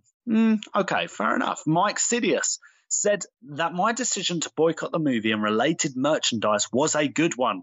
Like Abrams, I'll go with my gut instincts on this one. Thanks for saving me a few grand, JJ. I mean, grand. Money to drop on merch, man. How much? I don't spend that much stuff on like anything apart from bills, rent, insurance, and stuff like that. And a Coke at Galaxy's Edge, maybe. But mate, if you have a few thousand laying about, mate. Get in touch with us. We'll hook you up with some exclusive Star Wars Sessions merch. Yeah, absolutely. Right, straight up. You can be the only man in the world that has, man, woman, whatever, who has this specific line of merch. But stay tuned on Star Wars Sessions merch. You might hear a bit more about that in the coming months. But I won't say anything more on that one. Anyway, we're going to go over to what Rogue Jedi Rich commented. And he said, would have liked to have seen the Knights of Ren in the trailer before seeing them on a set photo. Could have added a lot more hype to them. I can understand that sentiment, actually. I kind of get that. I don't necessarily agree with it because there was a lot to fit into that trailer. And don't forget, I mean, that was just the teaser trailer. We've still got the full trailer to come out later on in the year and lots of other trailers building up to the actual film release. which I'm sure is going to have Knights of Ren in. We haven't seen them moving yet or anything like that. This is the hype. This is starting to hype off. Yeah. And they know what they're doing there. They're teasing us. Yeah, they're teasing exactly. us. So, yeah, do you know, I'll let them off there. But do you know what? I totally understand your thought process. And joking aside, everyone has a right to not feel impressed and not like these photos, the trailer, or even the sequel trilogy. You know, this is a Star Wars podcast for everyone, and we get that. Just bear in mind that for the most part, Matt and I are pro Disney era Star Wars. Like, I love Disney era Star Wars. Sequel trilogy, the spin-offs, I think personally are some of the best stories we've had since the original trilogy. But do you know what? It doesn't really matter. We're just here and we're shooting the galactic breeze. We're having a chit chat, and everyone has a valid opinion, really. But yeah, on Instagram, what did we get? Just a couple of galactic geezers shooting that breeze. On Instagram, all Star Wars fans, top man, top woman, said, "This has got me so excited." Fair dues, straight up. Yeah, straight up. We have another regular listener, the Kelly Hoston, absolute legend, said, "Love them. Knights of Ren, Rey and Kylo having lovers fight in the rain." Well, a bit like the Notebook, kind of, but like the reverse. Is it a lovers fight though? I don't know. Look at the exclamation mark, and I'm thinking it may be sarcasm, but just having a tiff about what to have for dinner. Yeah, maybe. Maybe. No, I think that is probably one of the most striking pictures. The one of Rey and Kylo in the rain. It looks so good. Proper concept art beauty as well. But yeah, maybe Reylo, or maybe that is them having a lover's tiff. Maybe that is it. Maybe they're about to walk down the aisle. Andy Monza again. Knights of Ren at last. Yes, at last. Yes, spot on, Andy. Spot on. So good to see. We have my good friend, Josh Glover, J Glover Art. First of all, check out Josh's art. His stuff is so good. Yeah, he says that it's gorgeous. These photos are gorgeous. Yeah, I think that's the perfect word to use. I was saying they were just gorgeous. Just sweeping and pretty. Yeah, I mean, a lot of that we can thank Annie Leibovitz for, but equally we should be thanking ILM, Lucasfilm Arts Department, J.J. Abrams, all these people that do such amazing bits of work for these films. Every detail is thought of, and I love that. I love that. You've hit the nail on the head there. Jay Glover Art, thank you for interacting on Twitter as well. It's always a lot of fun. Speaking of cool, the boss lady, Genevieve Therese Remy. I love the second shot so much. It feels like a return to Star Wars fantasy roots. That's in regards to Finn and Janna on the Orbaks. And you're not alone there, Genevieve. That is one of the most talked about totally photographs. agree. And it does feel more fantasy as well, with those sort of weird space horses and the kind of bow and arrow type thing. And even like the landscape, the dark clouds, the grass, it all feels otherworldly somewhat. And yeah, that's one of the photographs which a lot of people are picking up on. So good shout, Genevieve. Yeah, good As shout, ever. good shout. And then we got the absolute legend, Ben Cook, 44. He said that last shot, oh my, wow, regarding Luke and R2. Is this from the film or movie? Why is Luke with R2-D2? He never saw him in The Force Awakens and only at the end of The Last Jedi. As a Force projection, hashtag Luke is alive. There it is. There it is. Ben, I'm not sure, but I think there's definitely some logic in your answer, man. I was just spilling a similar argument a second ago, and I can't think of anything. Yeah, I think you could definitely be right. So much, isn't it? And that is crazy to think. That is absolutely mental to think. But yeah, maybe. Yeah, and what I love about Ben is he's slid into our galactic DMs on Instagram, and he backs his arguments and stories up. So Ben, if you're listening, jump into the DMs, hit Master Blywalker up, and you two are honestly exchanging Luke R2 hashtag Lucas Life theories, because that will make my evening. I'll get the popcorn in, guys. Raika Balloon official. Simple. What we've said. Nothing to add to this. Awesome cinematography. Perfect. Yeah, looks incredible. Thank you, Raika. And then to just end that off, we have Fila Sophia 82. Where's Kylo's mask? That's what you asked at the Good beginning of the show, question. yeah. I asked that earlier. That's a really good question. I wonder. No clue. No clue. It's not been seen in any of those pictures. So I wonder where that is.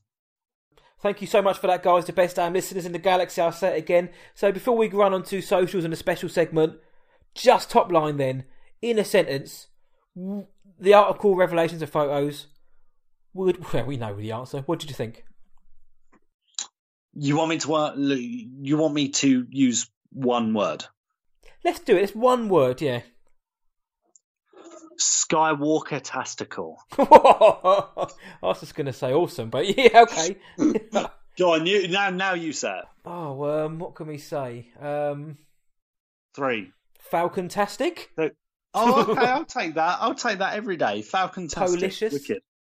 Policious. Yeah, I can't hear. Brilliant. Now we're veering off now, but No, he's good. Before it gets too bad, before it gets too cringy, let's move on. Parisian horrific. Yes, thank you guys so much for your thoughts on there, and I hope you enjoyed what we had to say about that. But trust me, we could go on for hours about this, and you know what? We're only going to go on more in the next few months. Time for sessions socials, where we speak to you guys, or little segments we come in. Just one little one here, following a question on last week's show from Lazarus Dye on the Cantina Forum, Star Wars Newsnet. We put it to you. Is the Falcon going to survive Episode 9, The Rise of Skywalker? Twitter, 70% said yes. 30% said no, it's going down. Instagram, 85% said yes. 15% said no. A couple of comments to back it up. Cannon Junkie on Twitter said, don't touch my Falcon. And Brand Fee commented, Brand Fi, yes, Lando's finally getting his ship back. Don't touch my Falcon. That's so good. I love that bit. On Instagram, Star Wars _cards, KitKat495, Daniel Goddard, and Alice from Force Toast Podcast all thought the Falcon is going down in the Rise of Skywalker. Heathens, all of you. Filth. Pure filth. The lot of you. Yeah, thank you, and also thank you to the Force Toast Pod for really plugging our podcast on Twitter. Girls, it means the world to us, and keep up the awesome work on your own pod, of which I am a keen listener. But before we move on to an ace special segment, which Master Blywalker himself is going to introduce shortly, we received a last-minute voice message from the Lord of Western Penna, a Royal Farm Boy himself, Anthony. So, DJ, spin it. How do, Maddie and Luke? Star Wars Sessions. I'm going to go and call on some other listeners like me, like Katie, Miss Katie, and Johnny Orm, and hoping on Star Wars Dex. He's a neighbor to me. I don't know nearly how near nor far, but as I'm making this message on United States Memorial Day, I seen he done give Star Wars Sessions some new art. So I'm thinking maybe coming up in the future, I can see Dex, I can see some of your art on a goodly many Star Wars podcasts. So, holy force. What a past few days this been, huh? Started back this past Thursday, May 23rd, when them Resistance broadcast crew asked us to go take that hashtag that they made up, Make Solo 2 happen, and run it around. And did we ever? And if you've seen the show on YouTube, they did day after, saying they weren't nearly expecting it to be what all we made it, because that's really what our fandom does. And it happened again. 3 days later, or 2 days later, on Saturday, Star Wars Day, not May the 4th, Star Wars Day, May 25th. Weren't that a great lot of fun in that Twitterverse and other places? Because we do same thing we done on Thursday with hashtag Make Solo 2 happen, which is still happening. Let's keep that ConveyX train a-moving. So somewhere in the midst of that, then Vanity Fair went and let out a whole big long article and a bunch of photographs. One more than the rest of them's been getting some light put to it with that Mandalore battle axe, what was seen in Dryden Voss's yacht. And now here it turns up 40 plus some years later. And folks is talking about that. And this here day today, there's a rumor running around concerning why we got to do this, raise parentage, because that's not what it's going to be. So let's just go put that down and walk away from it, because it's not going to work. It's not how Lucasfilm tells Star Wars stories. So that'll be the end of that. So let's see what other kind of name Maddie comes up for Luke's last name. What kind of iteration I'm looking forward to, and I'm sure it's already been played on the show. So I'm looking forward to Ian's in my playlist when the show comes out. And all of us Star Wars fans, may the force be with all of you. I'll see you on the radio. Anthony, you are always welcome on our show. You are a true gentleman. Thank you. Yeah, a few points there. Our new animation from Star Wars Dexterous on Twitter. We love it. I'll quickly run through the bullet points as well. The hashtag Make Solo 2 happen. It was bigger than expected, and I agree with Anthony. Keep it going. Keep hashtagging it. He also mentioned the Mandalore battle axe from Blyden Voss's yacht, which is now, used by the Knights of Ren, like you said, about 40 years later. What's the significance of that? Also, interestingly mentioned, and this is a topic for another show, so I'm not going to dive too much into this, but Rey's lineage rumours. A rumour going out about Rey's lineage. Anthony, as we know, he's not buying it. This is not how Lucasfilm tells their story. It's about Rey and being the daughter of somebody we know out there. And he's also interested in what I came up with for Luke's name, as we know, Allegiant General Blyde this week. So thank you again. Yeah, I mean, that Mandalorian battle axe, we've mentioned that is interesting as to why they've just brought that in. But it's a nice little Easter egg for those who like It's canon. so good. Yeah. It's so good. But I just want to say, and I think your voice best. I love every single interaction we get.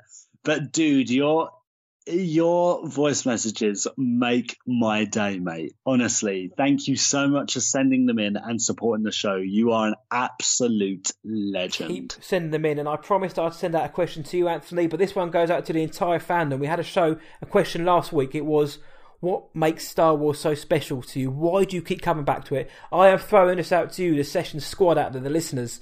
Hit us up. What makes Star Wars so good for you? You're listening to a podcast, you must like it. Anthony and the rest of the Star Wars Sessions fans, or just Star Wars fans, why do you guys keep coming back to Star Wars? What is it that keeps dragging you in? So that is from me to you. So let us know what you think. I'm interested to know why you guys love Star Wars as much as you do and as much as we do. But as promised, Master Blywalker has something kind of special for us now. Yeah, we've got a special little segment coming up. It's pretty naughty. The weekend, not the weekend just gone, but the weekend before that, I went down to not Essex. I know we run our show on the Essex Falcon, but we actually took a trip down, or me and my missus took a trip down to Margate, lovely seaside town in northeast Kent. And I got to catch up with one of my dear friends, Isaac Pevy. He contributes a lot to the show, absolute legend. Now, let me give you some background knowledge. Isaac is a Disney geek. He knows everything about Disney. Everything that's worth knowing, Isaac probably knows it about Disney, right? He knows his stuff.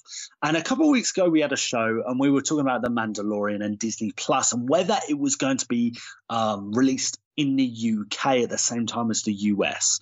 Anyway, Isaac, I just want to plug his podcast in. He does an epic podcast called The Hyperion Gazette. That's spelled HYPERION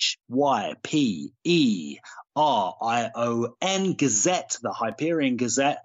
He's on Spotify. He's on a lot of other platforms too. Give him a listen for all things Disney. Well worth your time if you're in for it, if you're into that sort of thing.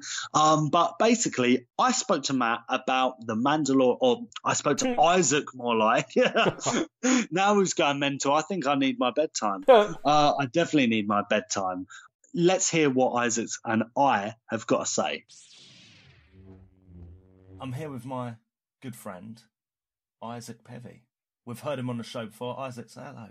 Hello. Well, now give us a sound, which is... Oh. Hang on. Oh. That's naughty. Oh. We're going to be talking a bit of Disney Plus and The Mandalorian.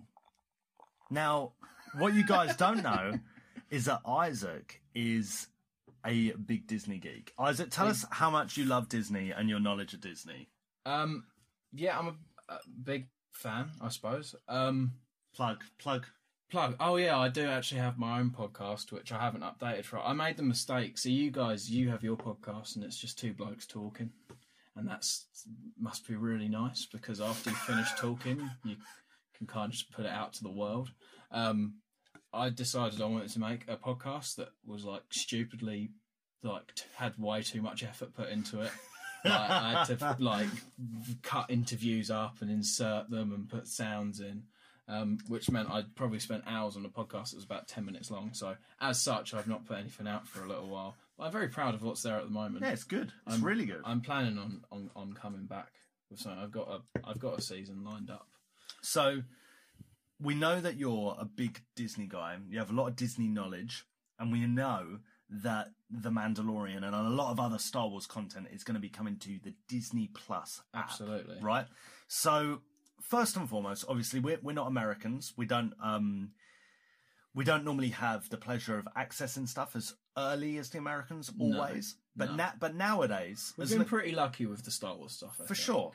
And like that in when the films come out, we get them like a day early. Yeah, we I'm get pretty them sure earlier. we've always got them on time as well. Even going back to prequels, I don't remember having to wait. For sure. But then for like this modern content, right? Yeah. And I used this in a previous podcast as an example.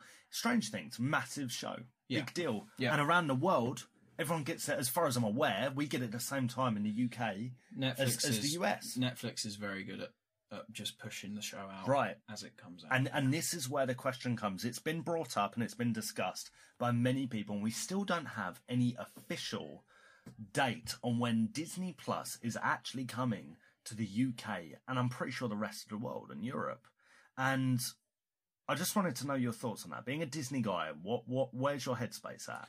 So, I don't know if you know this. There's actually a streaming service over here at the moment called Disney Life. Have you heard of Disney Life? I heard of it, and I remembered it, but only when you mentioned it after our last show. So Disney Life it's basically it.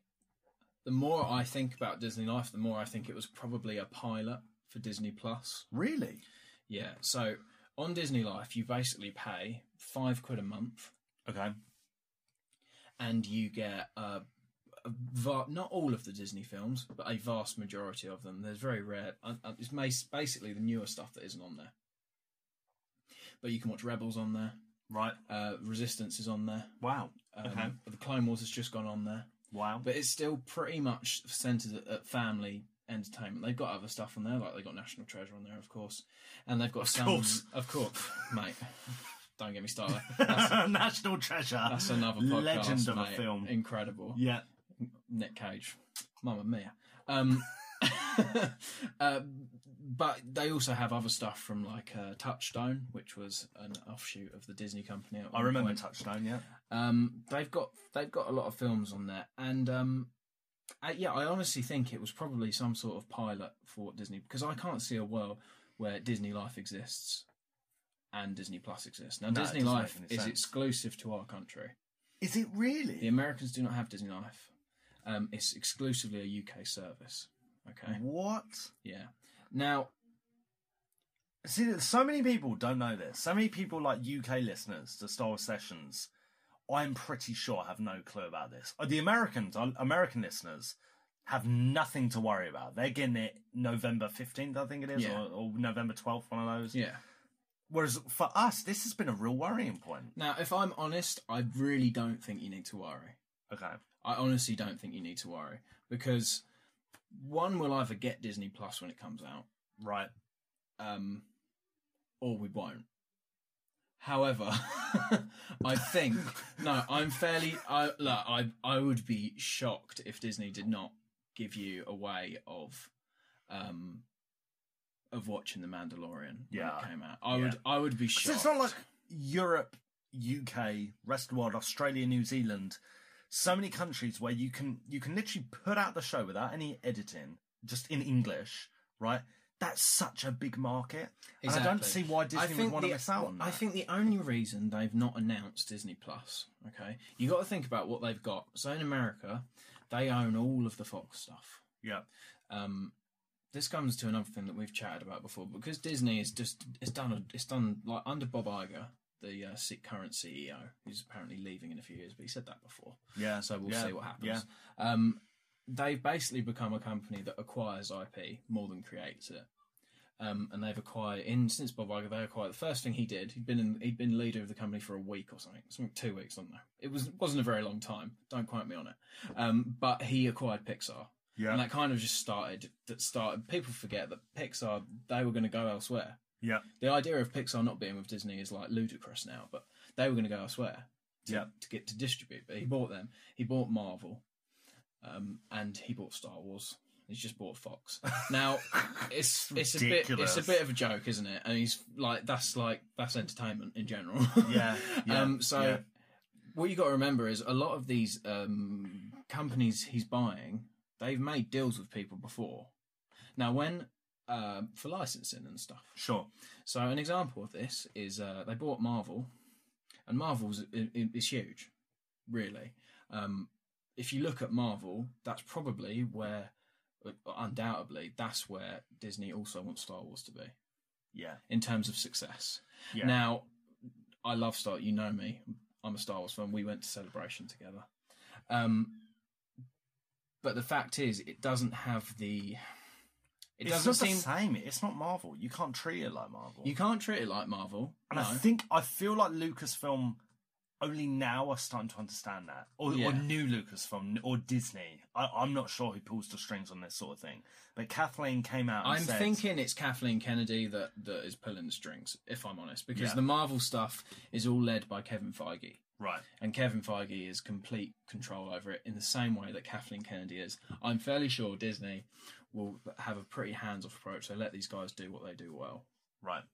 But they will obviously come in and... So this is kind of what... We're going off on a tangent, but it kind of bothers me when I see... A beautiful tangent. It kind of bothers me when I see, Disney are ruining Star Wars. That's rubbish. It bothers me because I don't think Disney are doing that much with Star Wars, if that makes sense. Like, Bob Iger isn't sitting in a room watching each cut of a Star Wars film and deciding what should and shouldn't be in it. I wholeheartedly agree. You know? As long as Lucasfilm is bringing back money and bringing back money, because they invested $4 billion US dollars into a franchise. They want to see some return. You understand that.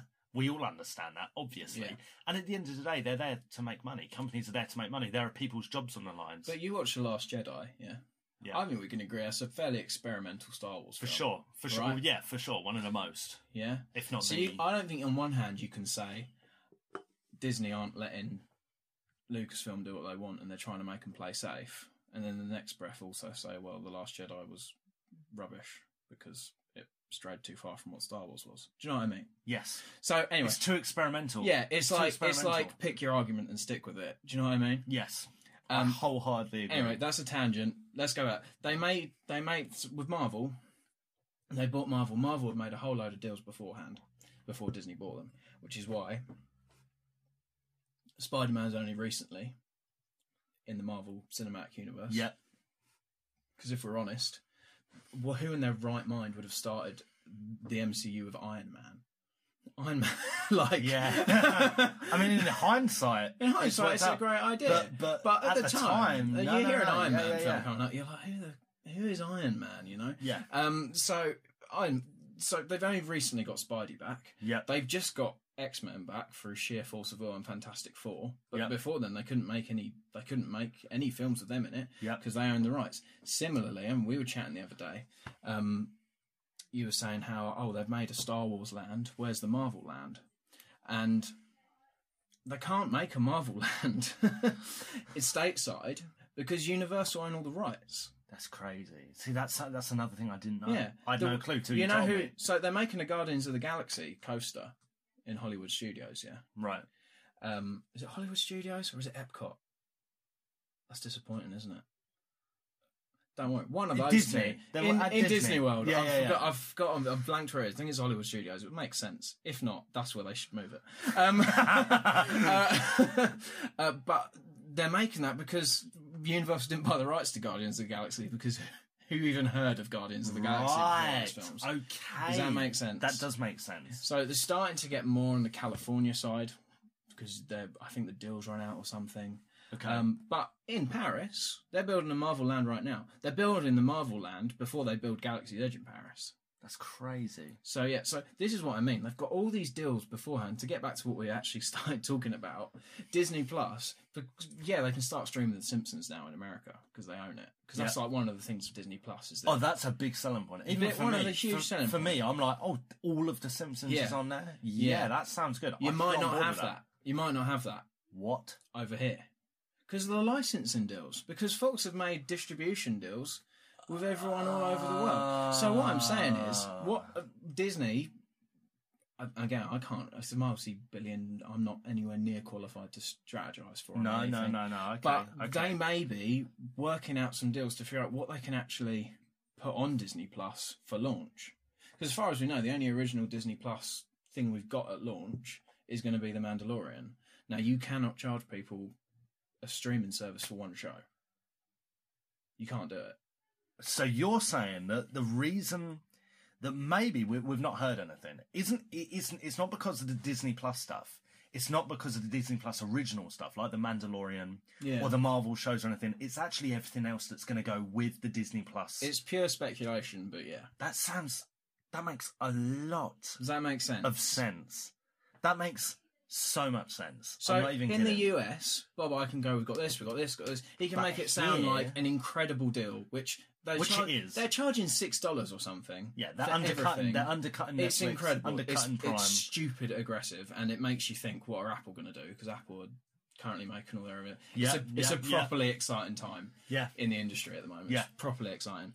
But Disney, as they are, the way they are, I don't think they'd go, oh yeah, and it'll be available in the UK at launch. And then as soon as they get questions like, well, The Simpsons going to be on it?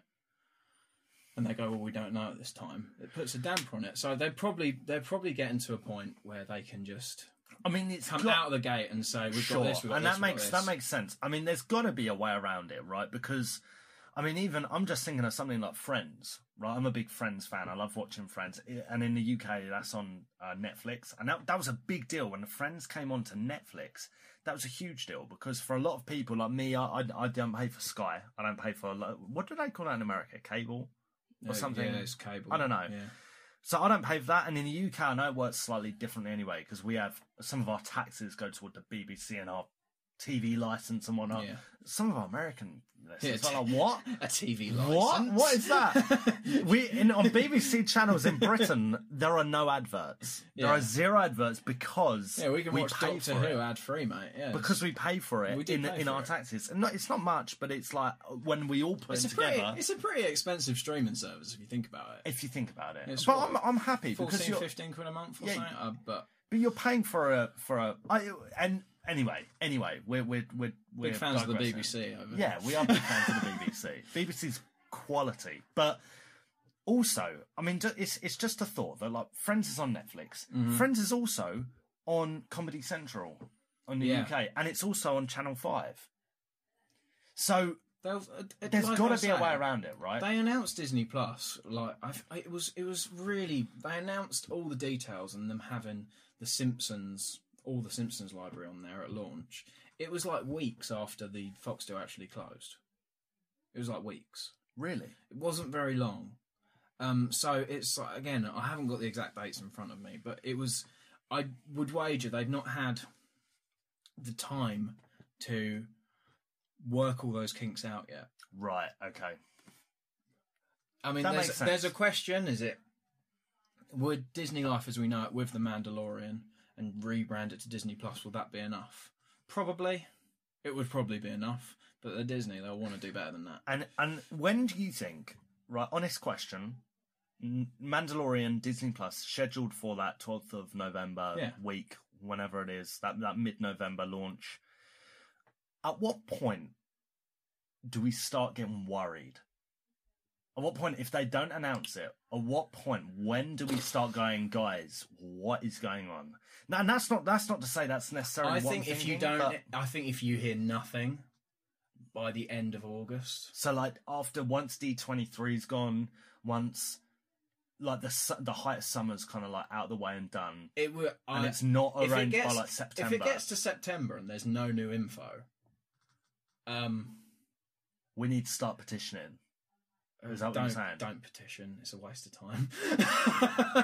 It's good fun though. Yeah, it's good fun. Feels good. But it's not nothing. Look, like I say, I would be shocked if we live in a world where the original programming it's out, and it's very rare that there's an. I mean, the only thing I can think of that is got such a delay between when it's shown in America and when it's shown over here, which is really weird, is Killing Eve. The Killing Eve season. Killing Eve happens like 6 months before us in America. It's properly Isn't that a bizarre. UK And it's a BBC production. It's really weird. What's the thing? Isn't The Crown as well? No, The Crown. Yeah, but The Crown's a Netflix thing. But it's made and produced over here, right? Yeah, but that's out. But then it's a same Netflix time. owned. It's Netflix pump everything out. Amazon pump everything out. The only thing that worries me is that it will be on Sky. I'd be so upset. I have access to Sky, but I'd be so realistically that Disney have deals with Sky. They wouldn't do that, surely. I mean, even Well, I just look at the Hulu stuff. The Hulu stuff that's out in America that gets optioned by Sky over here. I don't want to fill everyone with dread, but no. But I would be. I think I would wager there are people in Disney right now working their butts off to make sure that they can get it out for Christmas. I was in Wilco's the other day picking up a mirror. Nice, Yeah, classic. adulting, mate. Picking up a mirror, and there was this wall of gift cards, right? Yeah. And on there, they had Netflix, 12-month, 3-month subscription. They had Spotify, 12-month, 3-month subscription cards, Amazon Prime, the lot. They had everything. And they are so popular as gifts. Yeah, streaming. Now, do you think it's a coincidence that Disney Plus is coming out just before the holiday season? No. It can't be, can it? No. So, No, it can't I be. would wager that Disney, it is within their vested interest to make sure. I am definitely on the camp that I feel like we're going to get it the same week. I feel like if they don't, then It would be surprising. I would be surprised, and it would actually be a big failure on Disney's part to look after their European audience and rest of the world audience. They'll make sure The Mandalorian can be streamed worldwide. When the Grand Tour came out first on Amazon, Yeah, Amazon Prime Video was a thing over here. They had to make it available over here because Grand Tour's Top Gear. It wasn't really an option, and it was available in America. But they also made other provisions to make sure people in other countries could watch it,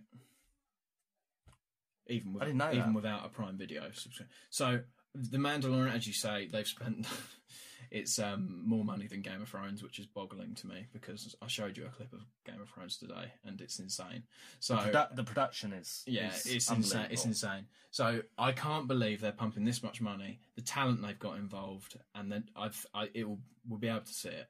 Okay, We'll be able to see it. so just I think that's answered my question, and it's answered everyone's question. I just want to put everyone's mind at ease a little bit. For Like, sure, because like the end of the last podcast that we recorded, where we were like, felt where, the where fear in some your people, voice. yeah, right, and I think a lot of people could, because there were some people reporting and messaging us. Matt seemed to think that, well, I don't know actually if Matt did or if someone else did. They were like, no, it's going to be like April, March 2020, Disney Plus launch, Mandalorian. I was like I no say, way is like anyone I going to say, wait Disney, to watch Disney Plus, as we know it in America, may launch then. Yeah, but that's the important Disney thing to take will away. not want their original programming. They will. I would be so surprised if they did not do their level best Yeah, to get it out there for everyone to watch. for sure. They spent Okay. so much money on it. Exactly, and that's it. I think that answers a lot of my concerns. Hopefully, it answers a lot of our British and European listeners' concerns. Because If it's not over here, legitimately, there are lorries. yeah, that's the thing. But right, we want to support it. Exactly. I want to support. I want Trust to me, pay as it. a Disney I wanna- fan, the idea I want the shiny new Disney thing. Yeah, for sure. Of course you do. I want the Disney Plus. But it's not just the Star Wars stuff. There's Marvel stuff on there that's coming. Yeah. I'm not a Marvel super fan, but I care. Give it a go. I care a lot about. I care way too much about what a conglomerate does, to be honest, like Disney. But I think it'll be fine. I think whether the Mandalorian will be fine is another question. That's but that, we'll see. and that's a conversation with Isaac for another day. Right. Look, just for the record, I'm looking forward to it. But yeah, it's going to be beautiful. Right. Okay. So that's it from us here in beautiful Margate, Kent. I'm going to hand it back to Matt and Luke, but in the present. Bye-bye. Bye-bye. Back to the present. What a brilliant segment that was. I listened to this just before, not long before doing the show, and the insight. It's just great to see some insight about the inner machinations, or the kind of what more of an insight to Disney and what they're thinking. And I'm actually subscribed to Disney Life. I have it on my tablet for various reasons, but that was a really, really interesting segment. And yeah, thank you so much to Isaac for giving his time, but also to sharing his intellectual thoughts rather than me prattling on, for example. But yeah, guys, that was awesome. Yeah, thank you so much, man. It was great talking to Isaac about that. There was some fantastic details and just things that naturally, because we're not as clued up on that sort of thing, that he really just shed a light on. So I'm pretty confident we're going to be getting the Mandalorian at the same time as the rest of the world now. So I think the panic is a little bit over. But like they said, if we don't hear anything by late summer, August, September time, that's when I'm going to start panicking. So watch this space. Yeah. I think the licensing deals, I think they could be the hold up, whether that's conjecture or not. I think they will get round the table and sort that out, even if you can stream it on your computer rather than the app. Yeah, Star Wars is a different beast to the MCU, absolutely. Star Wars is a huge deal in the United States, so that's why it's got precedence there. But I think we're going to get it, but if we haven't heard by September, like Isaac said, yeah, start panicking. You also mentioned the BBC. Might have something to say about those guys coming up soon, but yeah. That was a really good segment, and I look forward to hopefully hearing some more from Isaac and Disney Plus going forward. Yeah, for sure. So I think after that lovely segment and our little guest on there, thank you again, Isaac Pevy, absolute ledge. That takes us through to our next favourite segment, right? Yes, we're going from our weekly segment. We're going from _Pevy to Canon Character Spotlight. You know it, you love it. If you don't know it, you're going to. Me and Luke get assigned a random number which corresponds to a random character in canon, and I mean literally random. It could be anyone from any of the materials or medium out there. So we shine a light on them. So it could be one of the big boys, or it could be somebody you've never heard of who sweeps the floors in Resistance. So Luke, who did you get for this week? Well, I got the brilliant Adriana Caton. Of course. Adriana, of course. Who else? I got Adriana Caton, a female who served as the pilot of the Corvus, a Raider 2 class corvette used by Inferno Squad during the Galactic Civil War. Weston Morrow was Caton's co-pilot. When Iden Versio and Del Meeko defected from the Empire after witnessing Operation Cinder, a plan devised by the Emperor Palpatine to ensure that the Empire and its enemies did not outlive him should he ever perish, and involved devastating several Imperial planets a few weeks following the Battle of Endor. Adriana stayed loyal to her comrades and allowed a number of fleeing civilians aboard the Corvus in accordance with Iden's wishes before fleeing Vardos and the Empire. Notable appearances: Star Wars Battlefront 2 Inferno Squad novel. Big up Adriana. She's also mentioned in the game, I think, as well, very briefly. Yeah, I think she is. And I got Sarko Plank, also known as a scavenger. He's a male Melito who made a living off of retrieving valuable artifacts for clients, while also displaying a sadistic side and luring individuals to their death in the process, like a mini Vader. Shortly after the Battle of Yavin, Plank guided Jedi in training Luke Skywalker to the Temple of Edict on the planet of Deveron, hoping to use the Jedi to unlock the temple, which Plank believed harboured a considerable amount of treasures in its sublevels. Plank revealed his true intentions to Luke after the latter outlived his usefulness and brandished an electro staff against a Jedi trainee atop the temple. Luke fought back with his father's lightsaber and cast Plank into the depths of the temple, though Luke sensed Plank's continued survival through the Force. Plank was later active as far as 30 years after the Battle of Endor, where he had relocated to the planet of Jakku escaping or possibly hiding from the enemies he'd made over his dubious career. There, Plank established himself as an arms dealer and a bounty hunter in Nema Outpost. Notable appearances: The Force Awakens and The Weapon of a Jedi novel. No Vader killing, but Psycho Plank was nefarious. No Vader killings. No, we'll try and get one next week. Maybe next week. It's all random, but we will try and pray to the Force that we can do.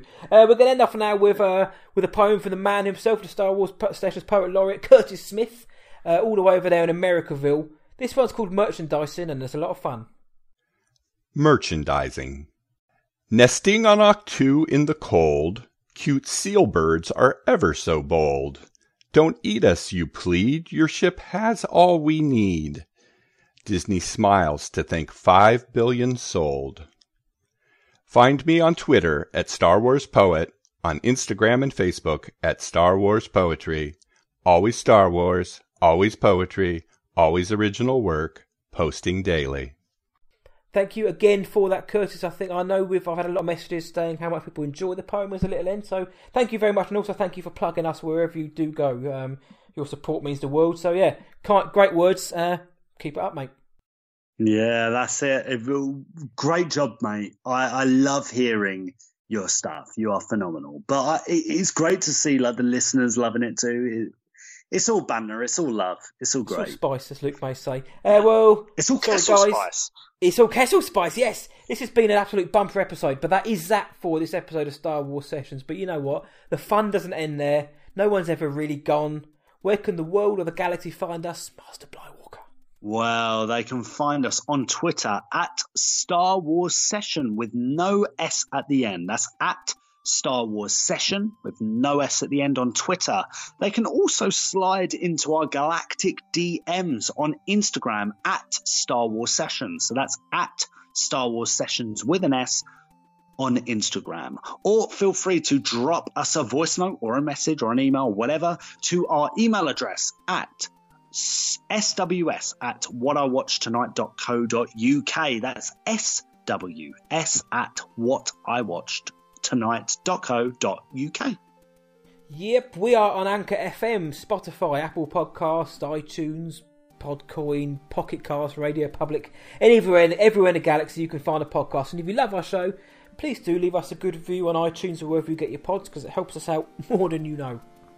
Yeah, absolutely. And please, please, please tell all your Star Wars friends about us. Tell your mum, tell your dad, tell your mates, tell your cats, tell your Ewok, tell your wife, tell your cousin. Maybe your cousin and wife are the same person. The more, the merrier. Tell your hamster, why not? And this is the podcast you're looking for. So, until next time, until next week, from me, it's see ya, and from Luke, may the Force be with you, always.